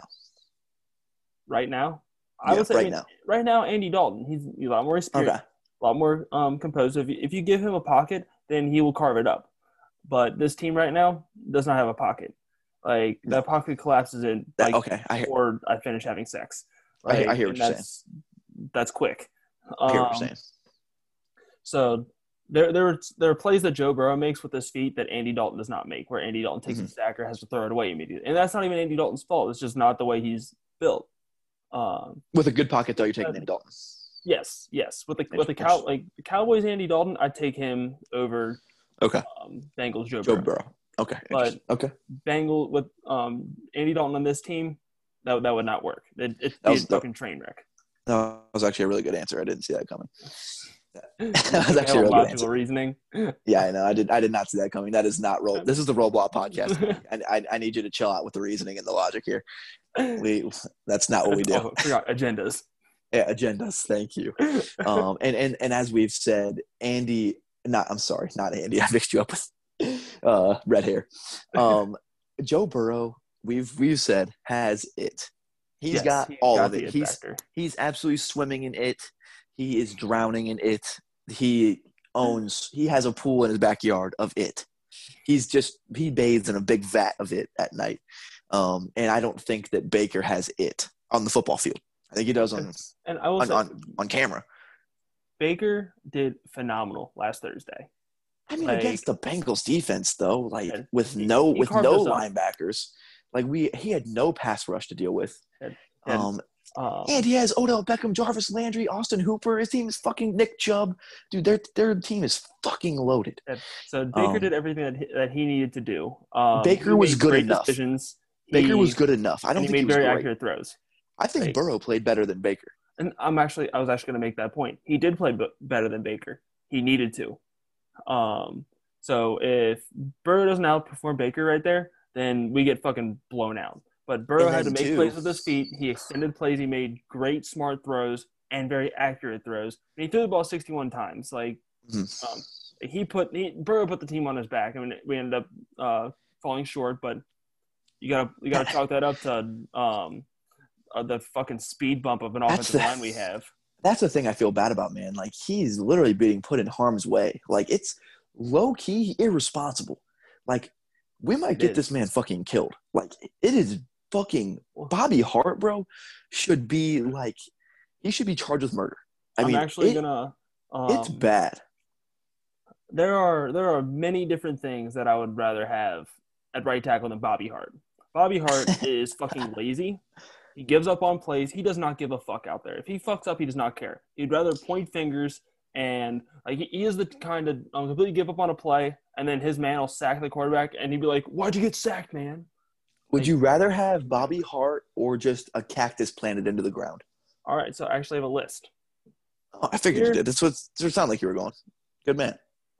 Here is the top 5 things I'd rather have at right tackle than Bobby Hart. Number 1. Kiki Tandy. Take the legs out. He's a dude. Kiki Tandy has a low center of gravity. Yeah, like the low man wins. Hey, absolutely. And he actually has heart and will actually fucking try. He'll actually be awake. Yeah. Number 2, I'd rather have a polar bear. Oh, easily. Oh, no question about that. I mean, number 3, a sack of shit. Oh, that's kind of the same thing, so it's kind of replacing. But at Odell Beck, an actual inanimate sack of shit. At John Fanta.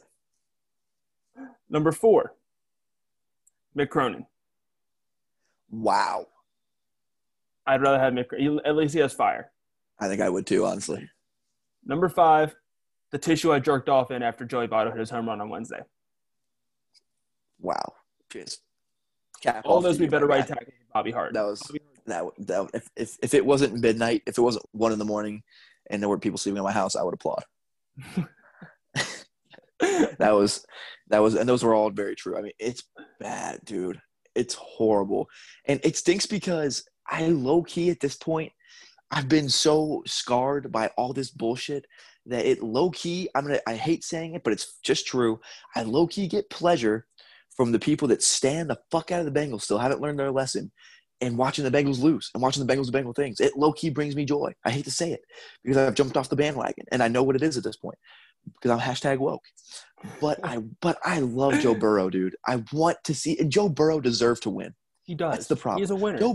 Joe Burrow deserved to win that game. He did more than a rookie quarterback should have to do to deserve to win that game. And also, too, I mean – I know that everyone has their take, but I think that AJ Green call could have easily gone either way.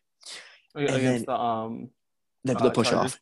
Yeah. The push off call. Like the reason I'm mad about that is because he did extend his arms, and that is pretty automatic.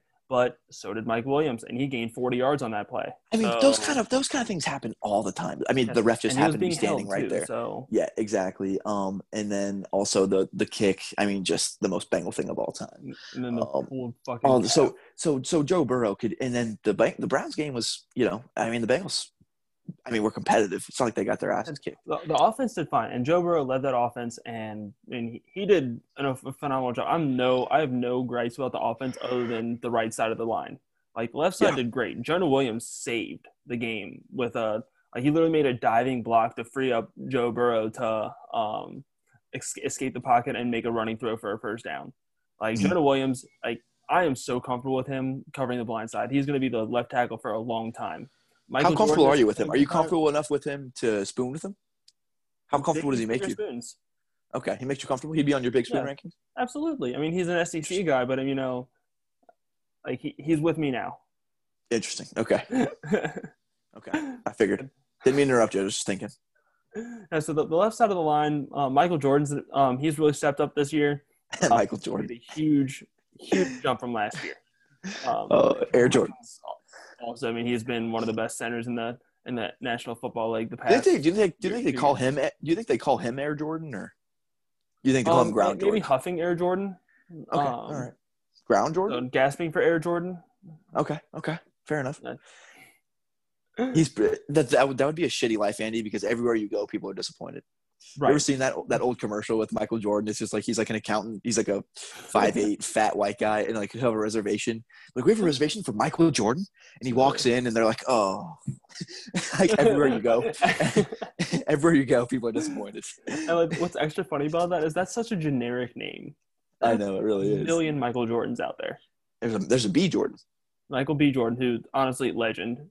He's incredible. I actually watched the Black Panther the other day, and he doesn't miss. That's one of my favorite performances ever done. Michael B. Jordan does not miss. Dude, he's the best. I know we go on a bunch of tangents here. I think he's the best Marvel villain so far for the Marvel movies. He did an absolutely incredible job. And like, I think of Michael B. Jordan as a good guy. Like, oh, I know, yeah, it was weird. He was in 2K. He played a phenomenal job in 2K as Orange Juice, OJ, fresh squeeze. Loved it. That was so corny, but that was great. It was. That was great. No, but he did great in the Creed movies. Yeah, he's been fantastic. He's been fantastic. But let's get back on the rails a little bit here before this pod is 7 hours long. Right. Sorry, 6 hours and 9 minutes long. So football, I think we pretty much got it covered. Joe Burrow deserves to win, but he plays for the Bengals. We'll see if he can get his first win against the Eagles, who are also a trash team. I think the Eagles are going to win that game, but we'll see. How about right now? So the Bengals are 0-2, over under 3.5 wins. What are you taking? Over under 3.5 wins. I will honestly say over, because 4 has been winning the entire time. Okay, I think I'm going to take the under, because I think that the Chargers was one that they could have they should have won. That they definitely let that one slip. They allowed that one get away. But we have a guy that can come from behind in games. So yeah, I think we might go out and steal one. So there's a fuck ton of talent, dude. It's just an unbalanced roster. For how much talent is on that roster, there's skill positions at least. I mean, holy fuck! Wow. He's not without weapons. He just needs time to get it to the weapon. Right, and that's we just lose the game up front, and that's where the game starts. It begins and ends up front, and we just get dominated at that point, especially without Geno Atkins and Mike Daniels. Like, the defensive line can't get it. We can't get any pressure on the guys. Right. But that's a huge miss right there, and that they just ran all over us. They ran for like 250 fucking yards. And then, do you want to just discuss how boring of a game the fucking Dolphins-Jaguars game was? Because it really was essentially. I just wiped my glasses on. I turned the game on, wiped my glasses, and I just saw Browns Bengals all over again. I was like, oh, okay, it's just a Browns Bengals game. This is what everybody expected the Browns and Bengals to be. Can we normalize at least decent Thursday night football games? Why do they have to be complete garbage? I don't understand. Because honestly, I'd rather have a garbage 1:00 game than a garbage primetime game. Right. Because it's the only thing fucking on. Game that I don't have to watch. Yeah, there's 7 games on. Like, if one of them sucks, that's fine. I'm watching the Red Zone channel anyway. You know, who gives a fuck? You know, give me something decent, bro. Fucking A. But at the same time, I thought it was going to be decent just because it was going to be funny. It wasn't even funny. It wasn't even funny. It was just boring. I will say Ryan Fitzpatrick puts on a show. I love watching Ryan Fitzpatrick. He is must-watch television. He's must-watch television. But Gardner Minshew looked awful. Yeah, he was having. I mean, he was running for his life as usual, and he plays on a bad team. So I'm not going to say he doesn't belong. Like, I'm not saying he doesn't have it, because he does have the mental game. What is it? His second season too? Yeah. But he looked bad tonight. Yeah, it was not good, dude. Not a good show for the unit. But my favorite thing tonight, my favorite takeaway was just watching Fitzpatrick's beard eat his face mask. It was like watching Kobayashi go to fucking town, dude. It was just gobbling that face mask all night. I was worried for his safety. I was like, does he have a face mask? Is he using a 1940s punter's face mask? I need to know these things, you know? Like, these are the things I think about, Andy. Like, that thing can't be legal. I was worried. I mean, they talk about player safety. Hey, Roger, check this shit out. I mean, I need to know that he doesn't even need a mask with that kind of beard, you know? He doesn't even. Oh no, he is perfectly COVID safe from it. Like, he's not passing along COVID with that thing. No, he's good to go. He's essentially wearing a mascot suit. He's good to go. He is safer than Andy Reid is with his face shield. He's no question. But it's going to be another great slate of football this Sunday, and I just take nothing for granted, especially with the modern, just the modern landscape. I mean, any week that we get a football Sunday, football Sunday to me. One single football Sunday is close to as good as Christmas. I mean, it's just the fucking best. Every Sunday that you have a full slate of games is a holiday. It's awesome. So especially the year we had, like, we're blessed. I know. I take nothing for granted, man. Especially, 3 months ago, if you had asked me, I would have said 5% chance that we get football. And I know. I mean, you know where I stood on everything, and I think it legitimately looked that way back then. And it is what it is, but I just don't take it for granted. So I hope everyone at home enjoys it. It's just a fucking blast. And we got Sunday Ticket. Just turn on the Red Zone channel. Buffalo chicken dip, Red Zone channel, Skyline chili. You can't beat it, man. There's nothing like a Sunday. I mean, this past Sunday I did decide to golf because the Bengals weren't on. So with Patrick Capel, that's really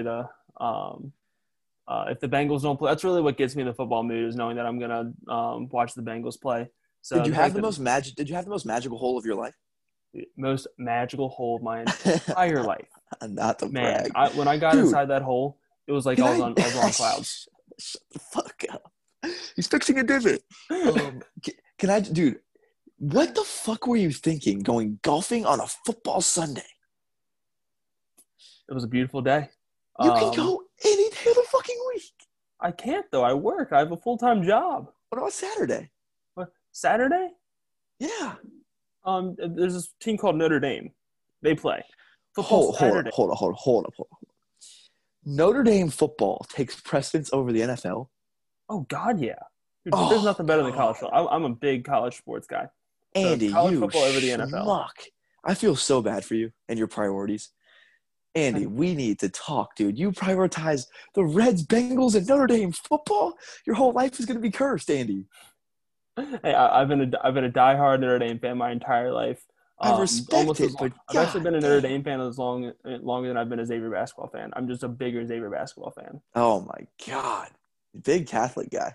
A big Catholic guy. I went to Catholic school my entire life. Oh my God! So I am watching SportsCenter with SVP, one of the best programs in television, and I think this is probably a good time to transfer over to the NBA here real quick.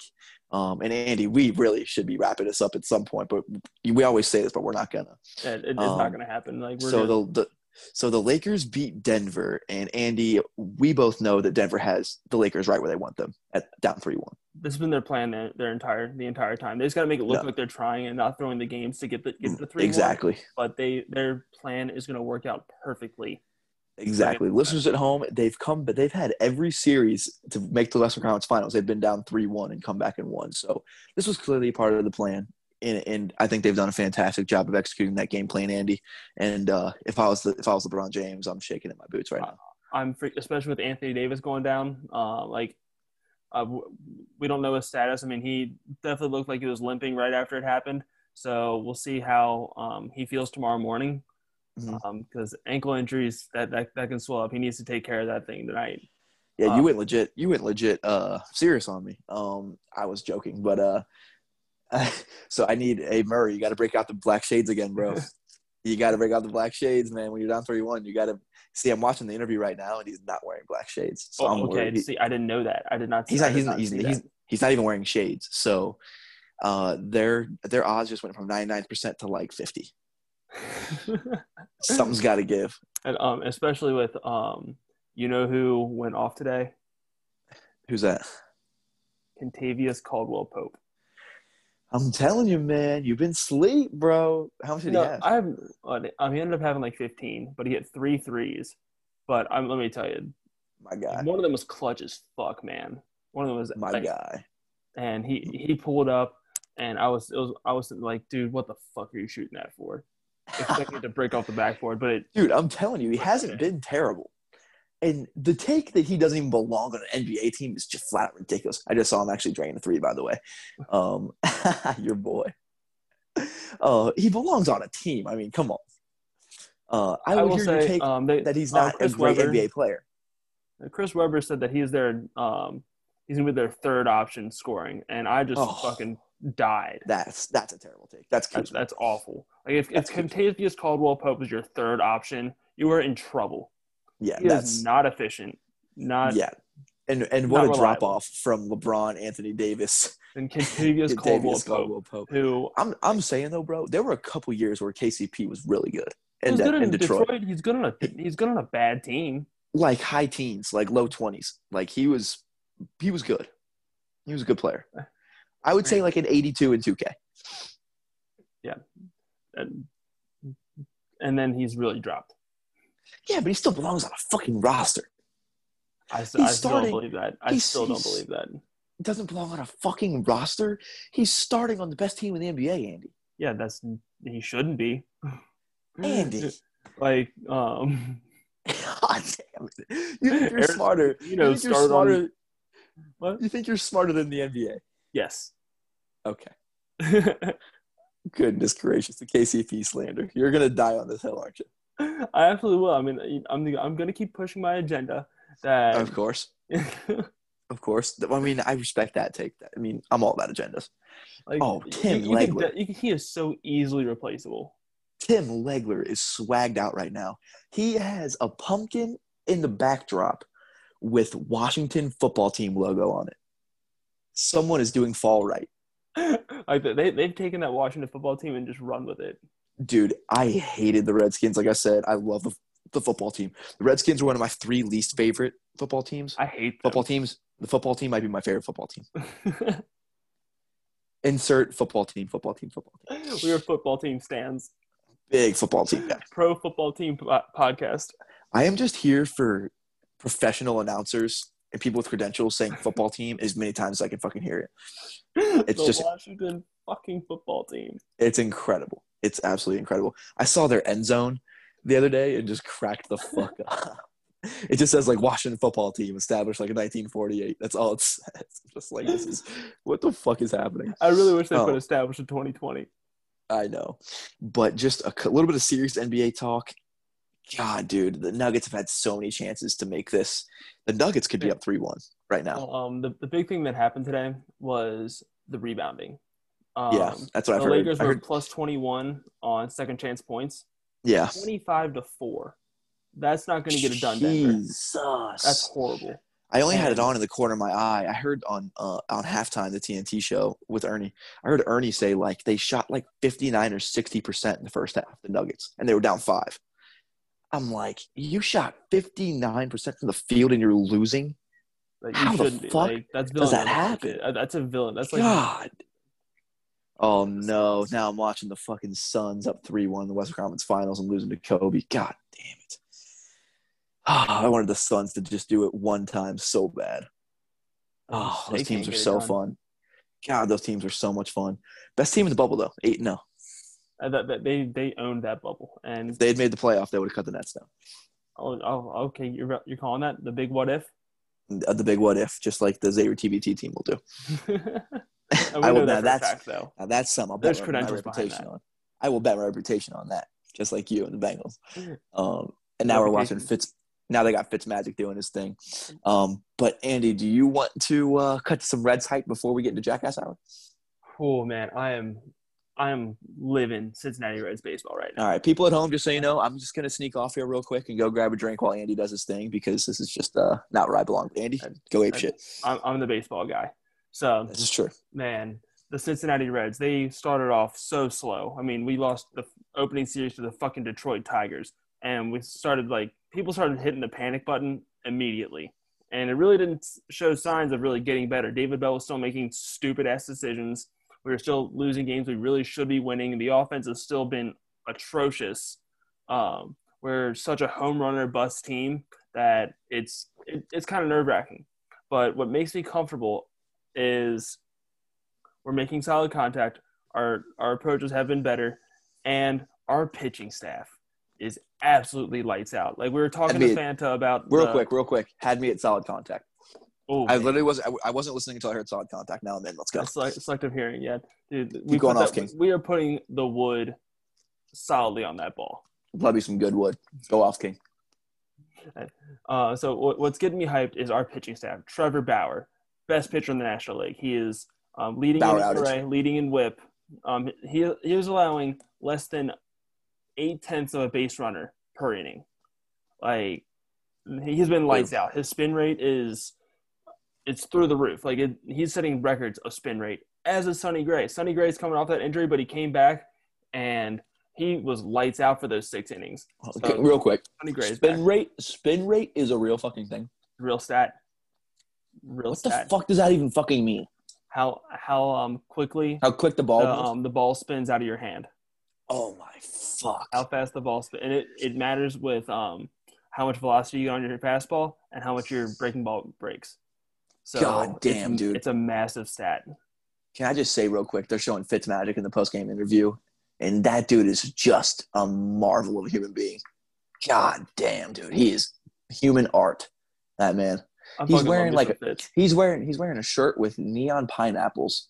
Oh my god! I fucking love him. And rocking the beard, bro. God, here's the thing about Fitz is he knows he's bad, but he's going to get every single bit of glory he can, every bit of the spotlight he can. He's going to get. I talked to him one time at Bengals training camp. I released that Bengals training camp down in Georgetown when he was a backup for the Bengals. I got his autograph one time, and he was cool as shit. Like, he's so easy to root for. He's awesome. So you can keep going, Octane. That's how you hear what the fuck's rate was. So as of today, the Reds have a 91 chance of making the playoffs. So even with the expanded playoffs, like, we just got to get in. Once we get in, it's 0-0. The hottest team gets it. So we're getting hot at the right time. So you're telling me there's a chance? There's a major chance. So you're telling me there's a chance? Absolutely. Like, I think we're as good as in. We really have to fuck up against the Twins in this 3-game series this weekend to not make it. But we got Bauer, Castillo, and Gray going. So we're going to win 2 of those games. We need to win at least 1, and I think that's an absolute lock. Good shit. So we're going to make the playoffs. Personally, I'd rather get the 7th seed or the 6th seed so we can play the Cubs or the Braves. I think that's a good matchup. We've already faced the Cubs 20 times this year, it seems like.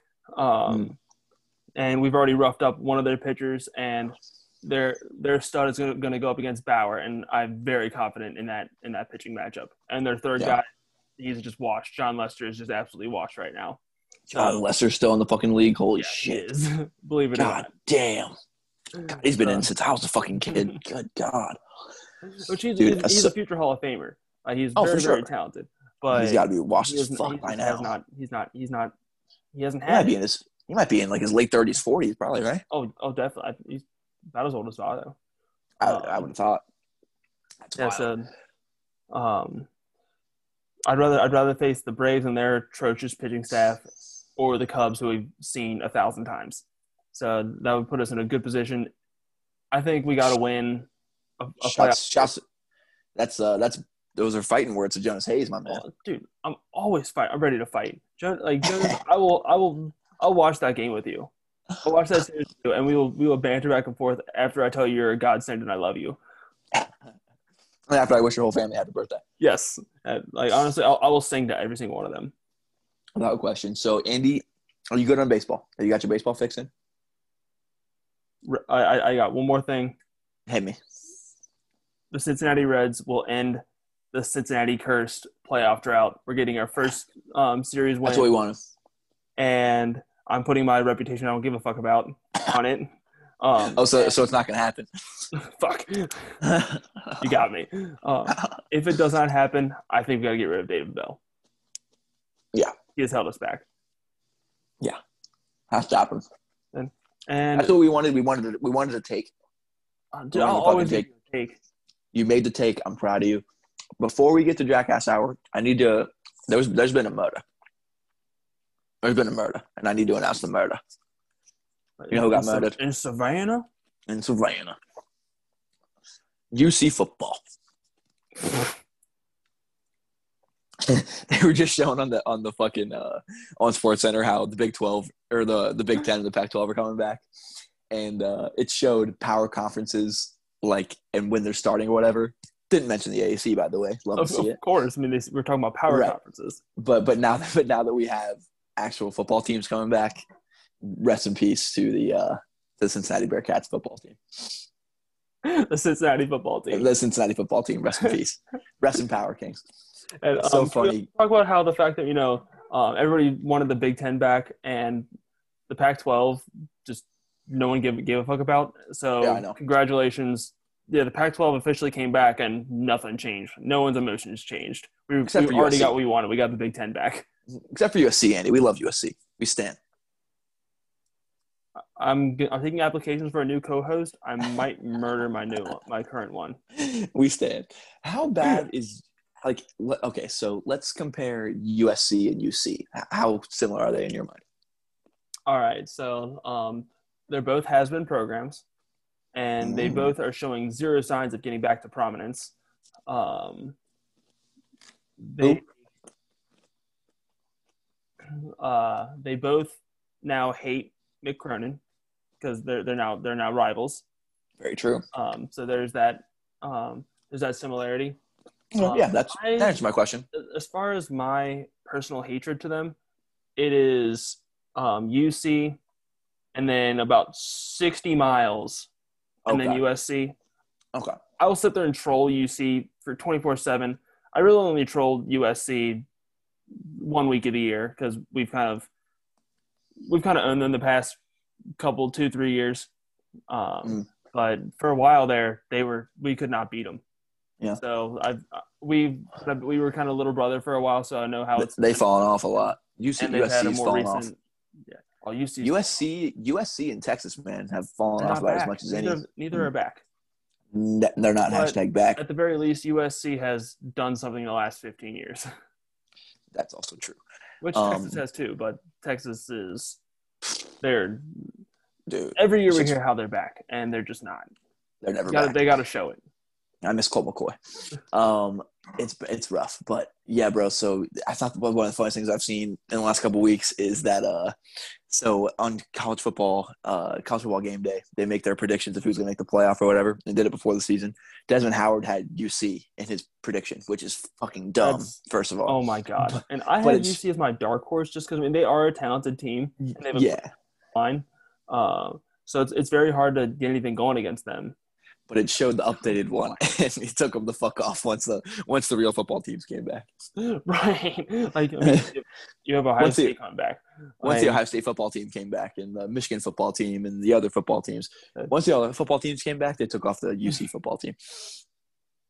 Had to be done. And buried them. And buried honestly, that football team. I think it might have been funny because as a Notre Dame fan, the time we made the playoff, we ended up facing the best team in the country by far and lost by 27. So yeah, they wiped the floor with us. I honestly would love to see, and UC fans give me shit about it, and I just fucking laugh it off because it's hysterical how they think that they have a legitimate football team when they have come nowhere close to the playoff. So I kind of want them to make the playoff and then just get absolutely shit on and lose by 60 to Clemson. So they can. I mean, they actually have a legit game this weekend. They play Army, don't they? Oh wow, they do. They got a tune-up game for their big rivalry game with Army. Well, Army's number 22. That's honestly wild, dude. Army has not been good. So bad. I was in the Navy, and they treat that Army Navy game like it's fucking everything, even though they're both won like 14 games in a row. The Navy was killing them. Yeah, 13 or 14 in a row. And the Navy's been like in and out of the top 25 the last Navy few has years. had some damn good teams. Like this year they suck. He was incredible. Good. This year they're fucking horrible. They're a joke. Absolute The Mormons gave them the fucking business. Well, that's what happens when you let someone – they let me walk, The Navy let me leave, and now they're terrible. Captain Xavier just – he's like John Fanta. Captain wherever he goes, they win. I know. Yeah, they shouldn't have let me walk. That's on them. So, but what that means is good for Xavier, though, because now I'm all the way invested here, so we're about to go to the Final Four. Absolutely. So it's coming. Good stuff, man. Rest in peace. Shut the fuck rest in peace to UC football, and I bet you enjoyed your week or two of relevance, and now it's over forever. So enjoy your life. Does anybody know? I need to up my internet so I can actually watch that game this week. I got you, bro. I got you. On TV this week, or are they? I'll FaceTime with you. Are they on Facebook? I think it's either on Facebook or MySpace Live. I'll have to get back to you. Yeah. Yeah. Okay. They might just want to put on maybe next week they'll get to YouTube. Yeah, we'll see. Maybe. Yeah, we'll see. Andy, ready to crack him some cold ones and get to the jackass? All right, Grandma, go to bed. Yeah, go to bed. It's time to jack that ass, Granny. All right. So, Andy, you want to tell the people what we got on the slate for tonight? All right. So this idea was given to us by the one DJ Derry. Legend. So, DJ, thank you for inspiring the Roll Blob podcast, the fucking Roll Blob podcast. We have our cumulative top 10 villains. So typically we each have our own list, but today and likely moving forward, we're gonna do cumulative lists. Like we're just gonna rank them that way we don't have the same people. Yeah. And it's a group top 10. That way it's quicker and yada yada yada. Right. Because I owe you guys a little bit of an apology. Our podcast has been hella fucking long. Good fucking marathon. You guys have stuck through God. And because me and Andy are just fucking chatty Cathys. And the thing is, like, we fucking get on here and it's like, Andy, sometimes I forget we're even fucking recording. And, like, I'm trying to be cognizant of everything, but you and I just have, like, natural, bullshit chemistry. And we can just talk about sports for fucking ever. Like, I legitimately love doing this shit. So there's times we just get on here and we get off and we're like, God, we've been fucking recording for 2.5 hours. Right. I mean, it's 1:23 in the morning right now. I know. I just saw the Zoom time was 1:38. So yeah, let's get it popping. But yeah. So just know that we're cognizant of that. We're trying to make them an hour and a half, somewhere between hour 15, hour and a half. But I think some people will appreciate the content, some people won't, and you can't make everybody happy. But we're going to be who we are, and it is what it is. Right. But just know we're not trying to have 3-hour podcasts. Like on one hand, like you know what you're getting into. On the other hand, I mean. We need to remember that we're actually recording and people are going to be listening to this shit. And I think it'll be better. I mean, obviously we're still growing, and I think it'll get better as we, do 2 podcasts a week, because then we'll just be able to get, compartmentalize things instead of just talking about everything at once and just, verbally vomiting for 2 hours. It'll be a lot better when we can organize. Yeah, we'll get there. We'll get there. Yeah, we'll get there. But yeah, just know that we're sorry and you're welcome at the same time. We love you. Also we love you. And by the fucking Sweatpants King. Moving on. You're out here. So we've got I think a fire ass top 10 for you. Andy, do you want to jump into the honorable mentions first? All right, yes. So we're going with the villains. The guys that you just love to fucking hate. And a lot of them, they thrive on it. A lot of them, they crumble on it. Mm-hmm. So my honorable mention, I have Jim Boeheim. Not necessarily because I personally hate him, but I have never thought of him the same way after he covered up that entire Bernie fine. Yeah. That was just fucking disgusting. And we're just pandering to UConn. Yes. Yeah, yes. We got which is half our listener base. So fuck you, Jim Boeheim. But not fuck you, UConn. Because it seems like you like that in your program. Fuck you, Boeheim. It's 1:30 where I can't scream. But damn it. Imagine not screaming. Dude, and I just love watching him get pissed off. Like, do you remember the Duke game where they kind of got screwed and he just comes out fucking waving and pointing his finger at the ref like, this is bullshit. That's bullshit. This is bullshit. And you can just see him like just going ape shit. And he's just slamming his feet.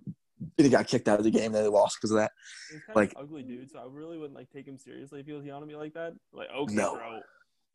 Bullshit. That's bullshit. This is bullshit. Yeah, dude. He's hilarious. That's one of my favorite college basketball gifts of all time. That's absolutely fantastic. And just so you know, people, this is college basketball. We kept this to college basketball coaches and players. But I think that's a fantastic one. He's a huge villain for sure. So my honorable mention / kind of a sleeper. It's more of a sleeper than honorable mention. I got Jay Wright here, and I know people are gonna be pissed off, like, oh, he's so classy, blah blah blah. No, the fuck he's not. First of all, kicking teams' ass by 30 and then telling how great they are is worse than just saying, we had a good day. Yeah, it's a kick in the balls. And I'm just gonna say, keep an eye out for Jay Wright Illuminati. I'm just gonna say, hey, maybe there's a chance here, because I think in 20 years. Yeah, right now in 2020, you see how things age. Look at Chevy Chase. Chevy Chase was a universal good guy in the 80s. Now everyone fucking hates him. Jay Wright, universal good guy in 2020. We'll see what happens in 2050, though, my dude. Okay, I think he low-key might be in Illuminati. Check out the suits. He's in the mob. Okay, and yeah, we'll just see what happens on that one. We'll just see what happens. I think we can get that agenda pushed. Like, we can probably get that rolling. I think so too. I'm willing to say that he might be Illuminati. You want to put that? You want to make that public? I will put a reputation on that. Yeah. Okay, yeah. So we can start pushing that on Twitter. I'm working on the conspiracy video right now. Okay, yeah. Just on all of our listeners, Jay Wright's in the Illuminati. Let's get it going. Jay Wright Illuminati, it's coming. Do you want to take the number 10 on the list, my guy? All right, number 10 on our list, we got Adam Morrison. Man, yeah. Did I love to hate this dude. I mean, he has that stupid lettuce in that ugly ass trash stash that I swear like he came out of the trailer parks of Dayton, Kentucky. He's one of the ugliest college. If this was ugliest college basketball players of all time, he'd number one. He's number 2. Kyle Singer would be number 1. Kyle Singer's pretty fucking ugly. Yeah, he looks like a fucking zombie. But that's beside the point. And he's also fucking weird. Like he had like Morrison? Some apocalypse dungeon in his apocalypse bunker in his basement. This is Morrison? Stayed there during quarantine. Yeah, Adam Morrison. How the fuck do you know that? Fucking weird. Pardon my take. Okay, dude. That is the least surprising thing of all time. I remember just like looking at that man as like a fucking college kid. And I feel like when you're in college, I feel like people don't kind of get crazy. Like you look at like Dennis Rodman. He was even kind of like normal, you know what I mean, when he was young. Like he looked crazy when he was like 20, you know? Like he looked like he was like you could just tell he's gonna be a fucking nut. Yeah, I was like, this dude's gonna be I don't even want to know what he looks like right now. I mean, he probably looks scary as fuck. I think you know who I think he looks like? Hey. Did you ever watch That 70s Show? Of course. Okay. Do you remember the episode where they're on a radio show and like they're on a radio contest where they have to keep their hand on the van? Yeah, that's a good one. I imagine that he looks like the Daniel dude that thinks he's won like every contest. He's got the weird ass mustache. I feel like he's got a haircut by now, and he talks like, "I'm Daniel. I'm Adam." Do you think Morrison still has a mullet? I think he got a haircut. I personally believe that he decided to grow up and not be a 15-year-old with a stupid ass mustache anymore. That's a hot take. That is a hot take. If you're listening to this, post a selfie right now. People want to know. The people are talking. Always remember the Xavier 14 seed game. We played Gonzaga when they were 3. We snuck in, won the A-10 tournament. Stanley Burrell was the best player on that team. He was, I think, a freshman or a sophomore, and I remember his freshman. Stanley Burrell was a fire ass freshman. He came out smoking hot. He scored 30 points a couple times his freshman year. He was incredible. He was my favorite player of all time. And Xavier deserved to beat them. And we did. I remember Adam Morrison after they kind of iced it when we kind of fell apart at the end. He takes the ball and starts hitting himself in the head.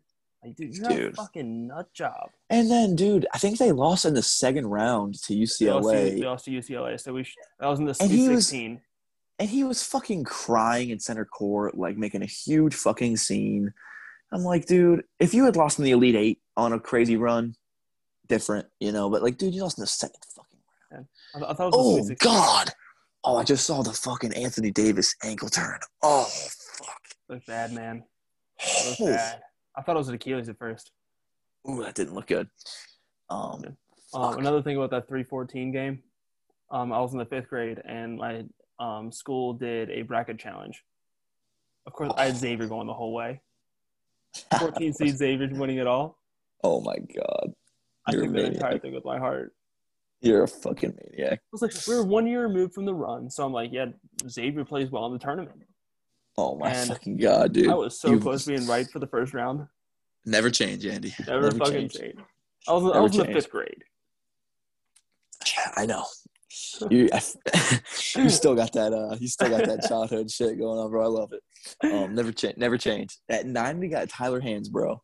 And Psycho this T? Is more the Psycho T weight room. You ever heard the weight room story? No. That was like a practice when he was in the NBA or some kind of summer league game where he dunked on Vince Carter, and he was a rookie. He hadn't even played in the NBA yet. Apparently he dunked on Vince Carter, and yelled, "Weight room!" in his face, super fucking loud. Yeah. Tyler Hand. I'll just send you the video. It's from the Levitard show. Super fucking funny. Super fucking funny. Tyler Hands, bro. This is a kind of a consensus ranking. Like, I actually like Tyler Hands, bro, because I've always been on the North Carolina side of the Duke thing.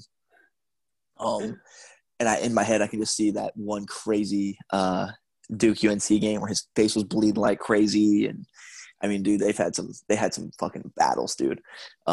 I actually liked Hands, bro, but he was universally fucking hated by a lot of people. I mean, but he was the Tim Tebow of college basketball. I mean, he was incredible, absolute incredible college basketball player. Never got done in the league, but he's one of the best college basketball players that we've seen. Yeah, without question. I mean, you just look at track record for sure. But Hands, bro, was universally hated, and or not universally, but hated by quite a few. I mean, he was very polarizing for sure. All right, he got an 8, my guy. All right, at number 8, we have PayPal Cal, Coach John Calipari. PayPal Cal. Which, I mean, I don't have anything against Calipari. I mean, I think he's kind of a sleazy guy. John Chaney does. He is on someone's hit list. John Chaney's got something against him. Yeah, just a little bit. Like he might. I honestly think he might be spending the last 15 years plotting John Calipari's death. I'll kill you. Well, he did say, "You remember that, John? Next time I see him, I'm gonna kick your ass." I wonder if you've seen him since then. We don't know. Calipari's hiding. That's why he's job. Clearly, I mean, he's just the universal used car salesman. Like, he's just a sleazy motherfucker. Like, I don't hate him per se, but you just get weird vibes. I just hear him talking. He does have like that sketchy vibe, and yeah, you just get the heebie-jeebies sometimes. I personally don't even have anything against UK. I don't like UK. I don't think that he's done. I personally don't think he's done much like cheating at UK, but I mean, it's pretty clear he did at Memphis and UMass. I mean, he didn't have to at UK, but I mean, he did to get there. That's the point I've been trying to make. Like, he is not. Right. Like, he doesn't. It's UK. He's got the brand and the fact that he's got 75 guys in the NBA right now. Exactly. That's he's just all those 5 stars need to hear. He's just a sleazeball. But to get there, he had to pull some strings, open the checkbook, go all Dan Hurley, and drop some bags. It's big facts.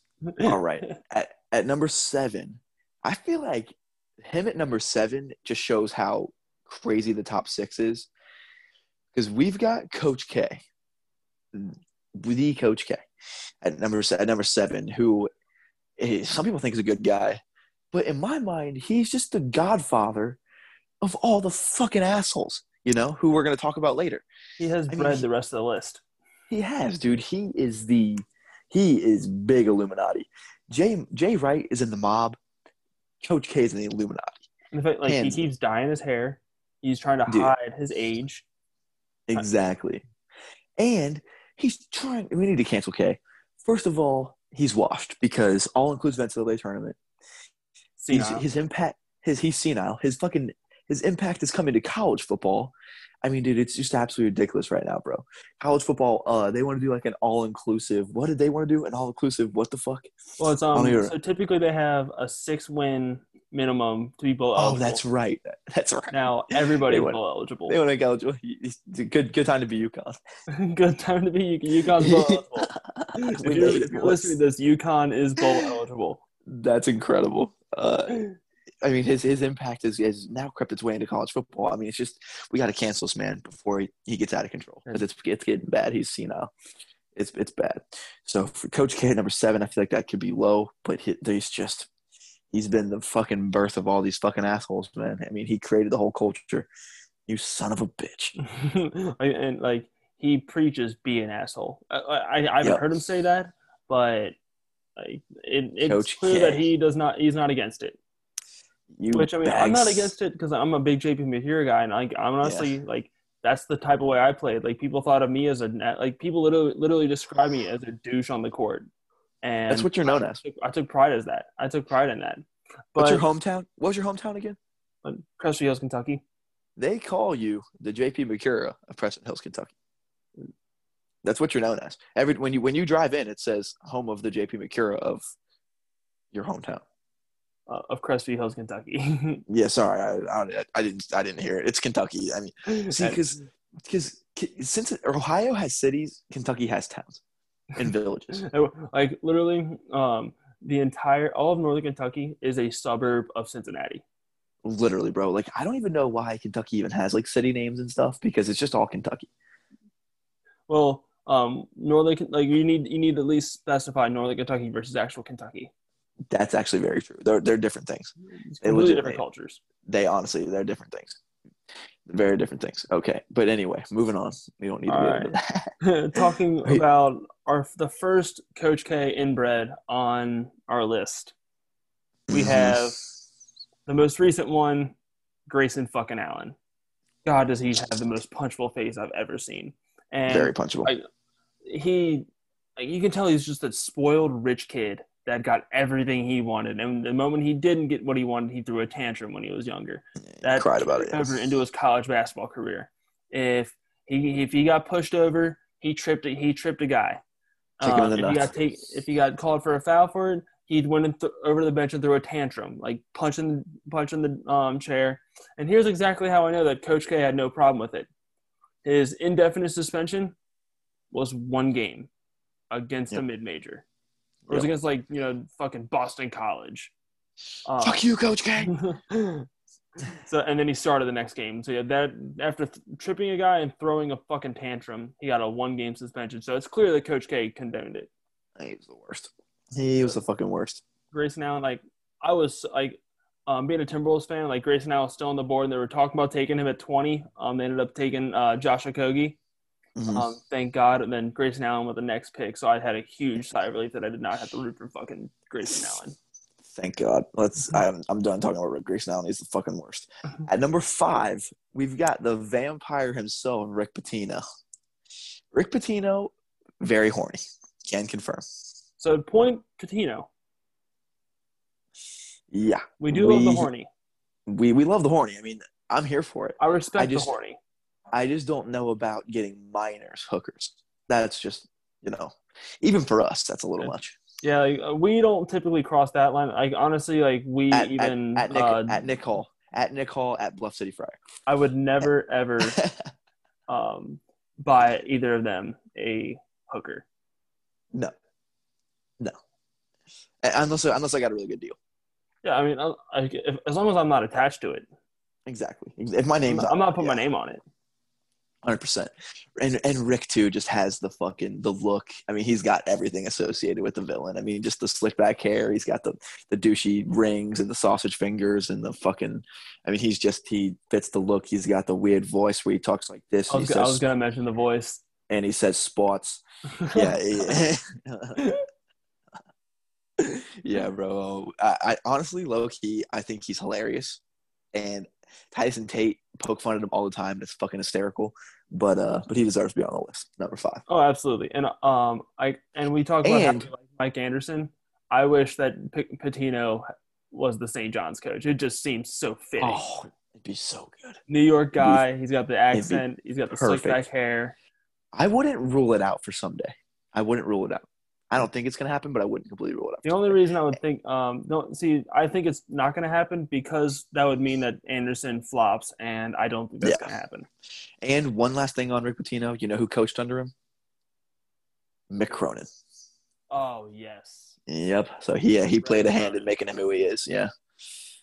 All right. Who got number 4? Number 4, we got JJ Red Dick. Nice. At cross country, dude. Nice. Dude, can we talk about that for a second? Yeah, go off. I said, this dude does not understand sarcasm at all. I literally just said red dick just to be a troll. He's like, why do you think he's a dick? He's the best shooter. Why do you think his dick is red, bro? Because I've seen it.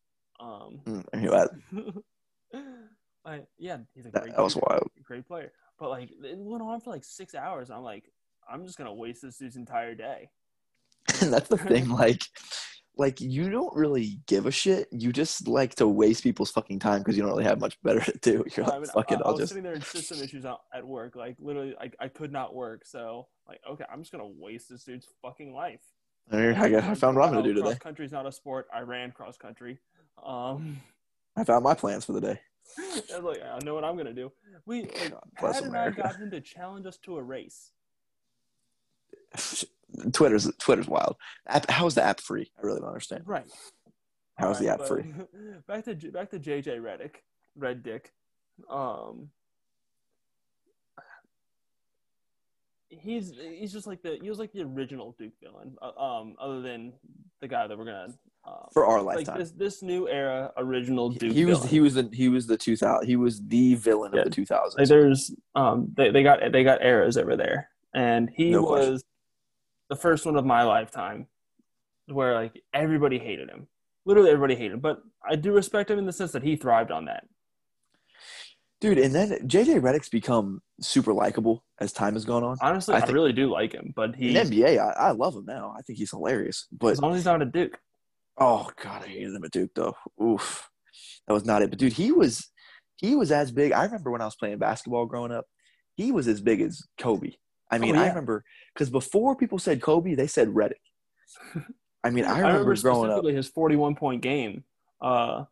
He scored 41. The rest of the team scored 40. Like, yeah, I mean, and too, it hits close to home. I mean, he played a huge hand in beating Xavier to take our first Final Four away from us. So yeah, we are not friends. That year, wasn't he?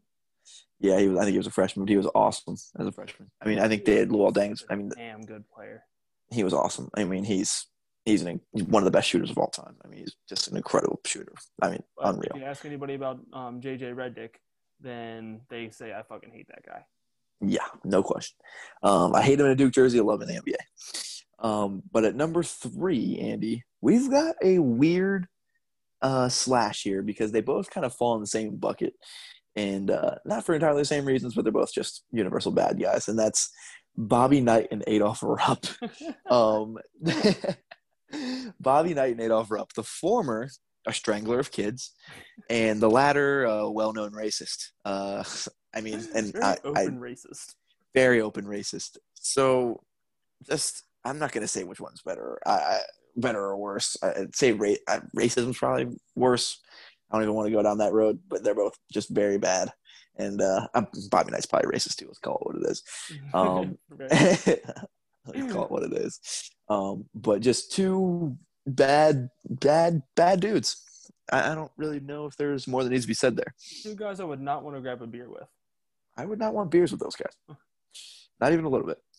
Andy, who we got number 2? All right, number 2, we got the godfather of hateable Duke guys. The GOAT. Christian Haitner.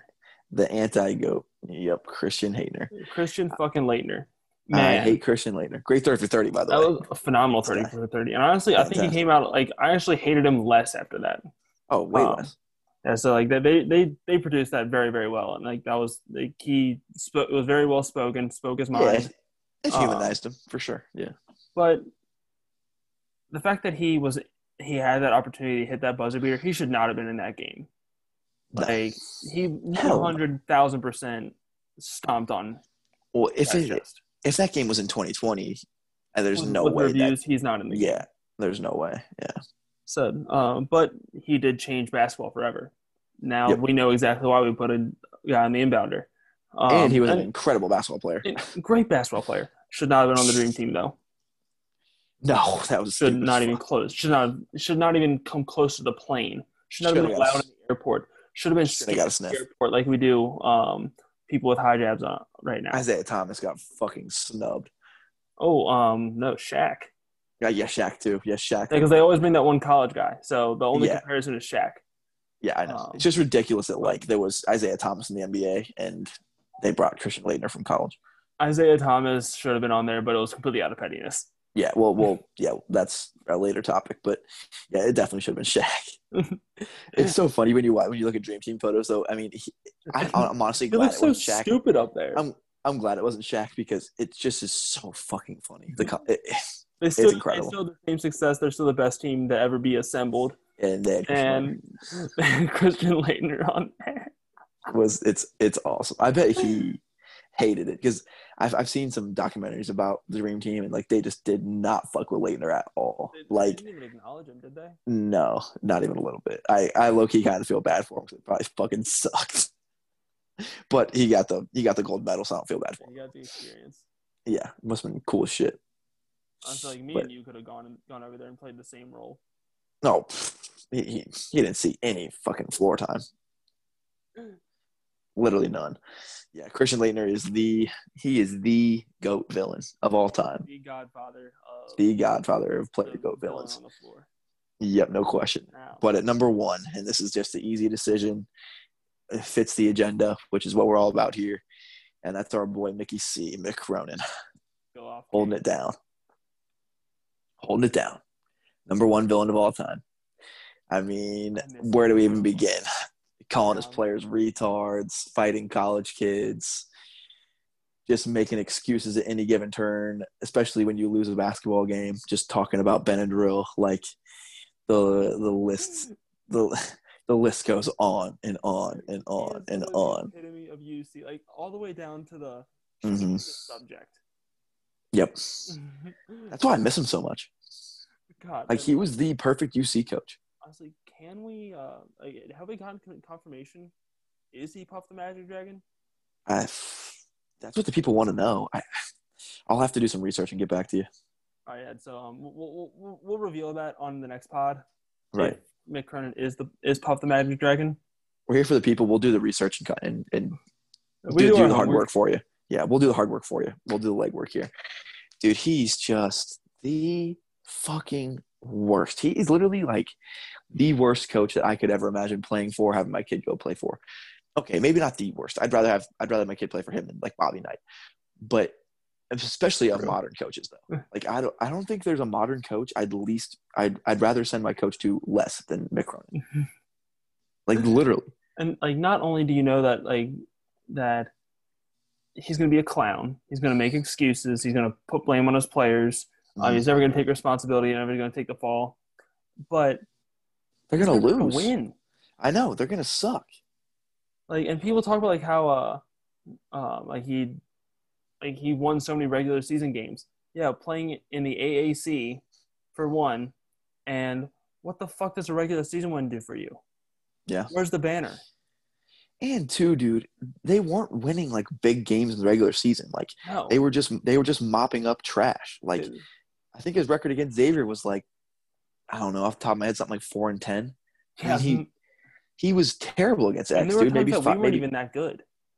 Yeah, exactly. And he would just crumble in a big environment, man. Like he could not, dude. You could see him unraveling in games, dude.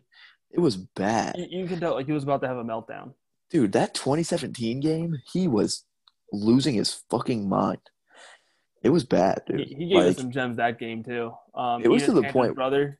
Oh my dude, that was fucking great. It was to the point where I low-key felt bad for the dude. Like I was like, dude, you are off your. I really did not feel bad for him at all. He was off his fucking rocker, man. Like it ended with him trying to fight a player. Yeah, that it did, and it's just he's such a weak guy. Like just to like lose a college. I mean, you're the 40-year-old authority. You know, these are kids going to an institution of higher learning, kids going to fucking college, and all he does is throw his kids under the bus at any fucking turn. Like any fucking way, he will never take responsibility for fucking anything. Yeah, he'll push on to someone else.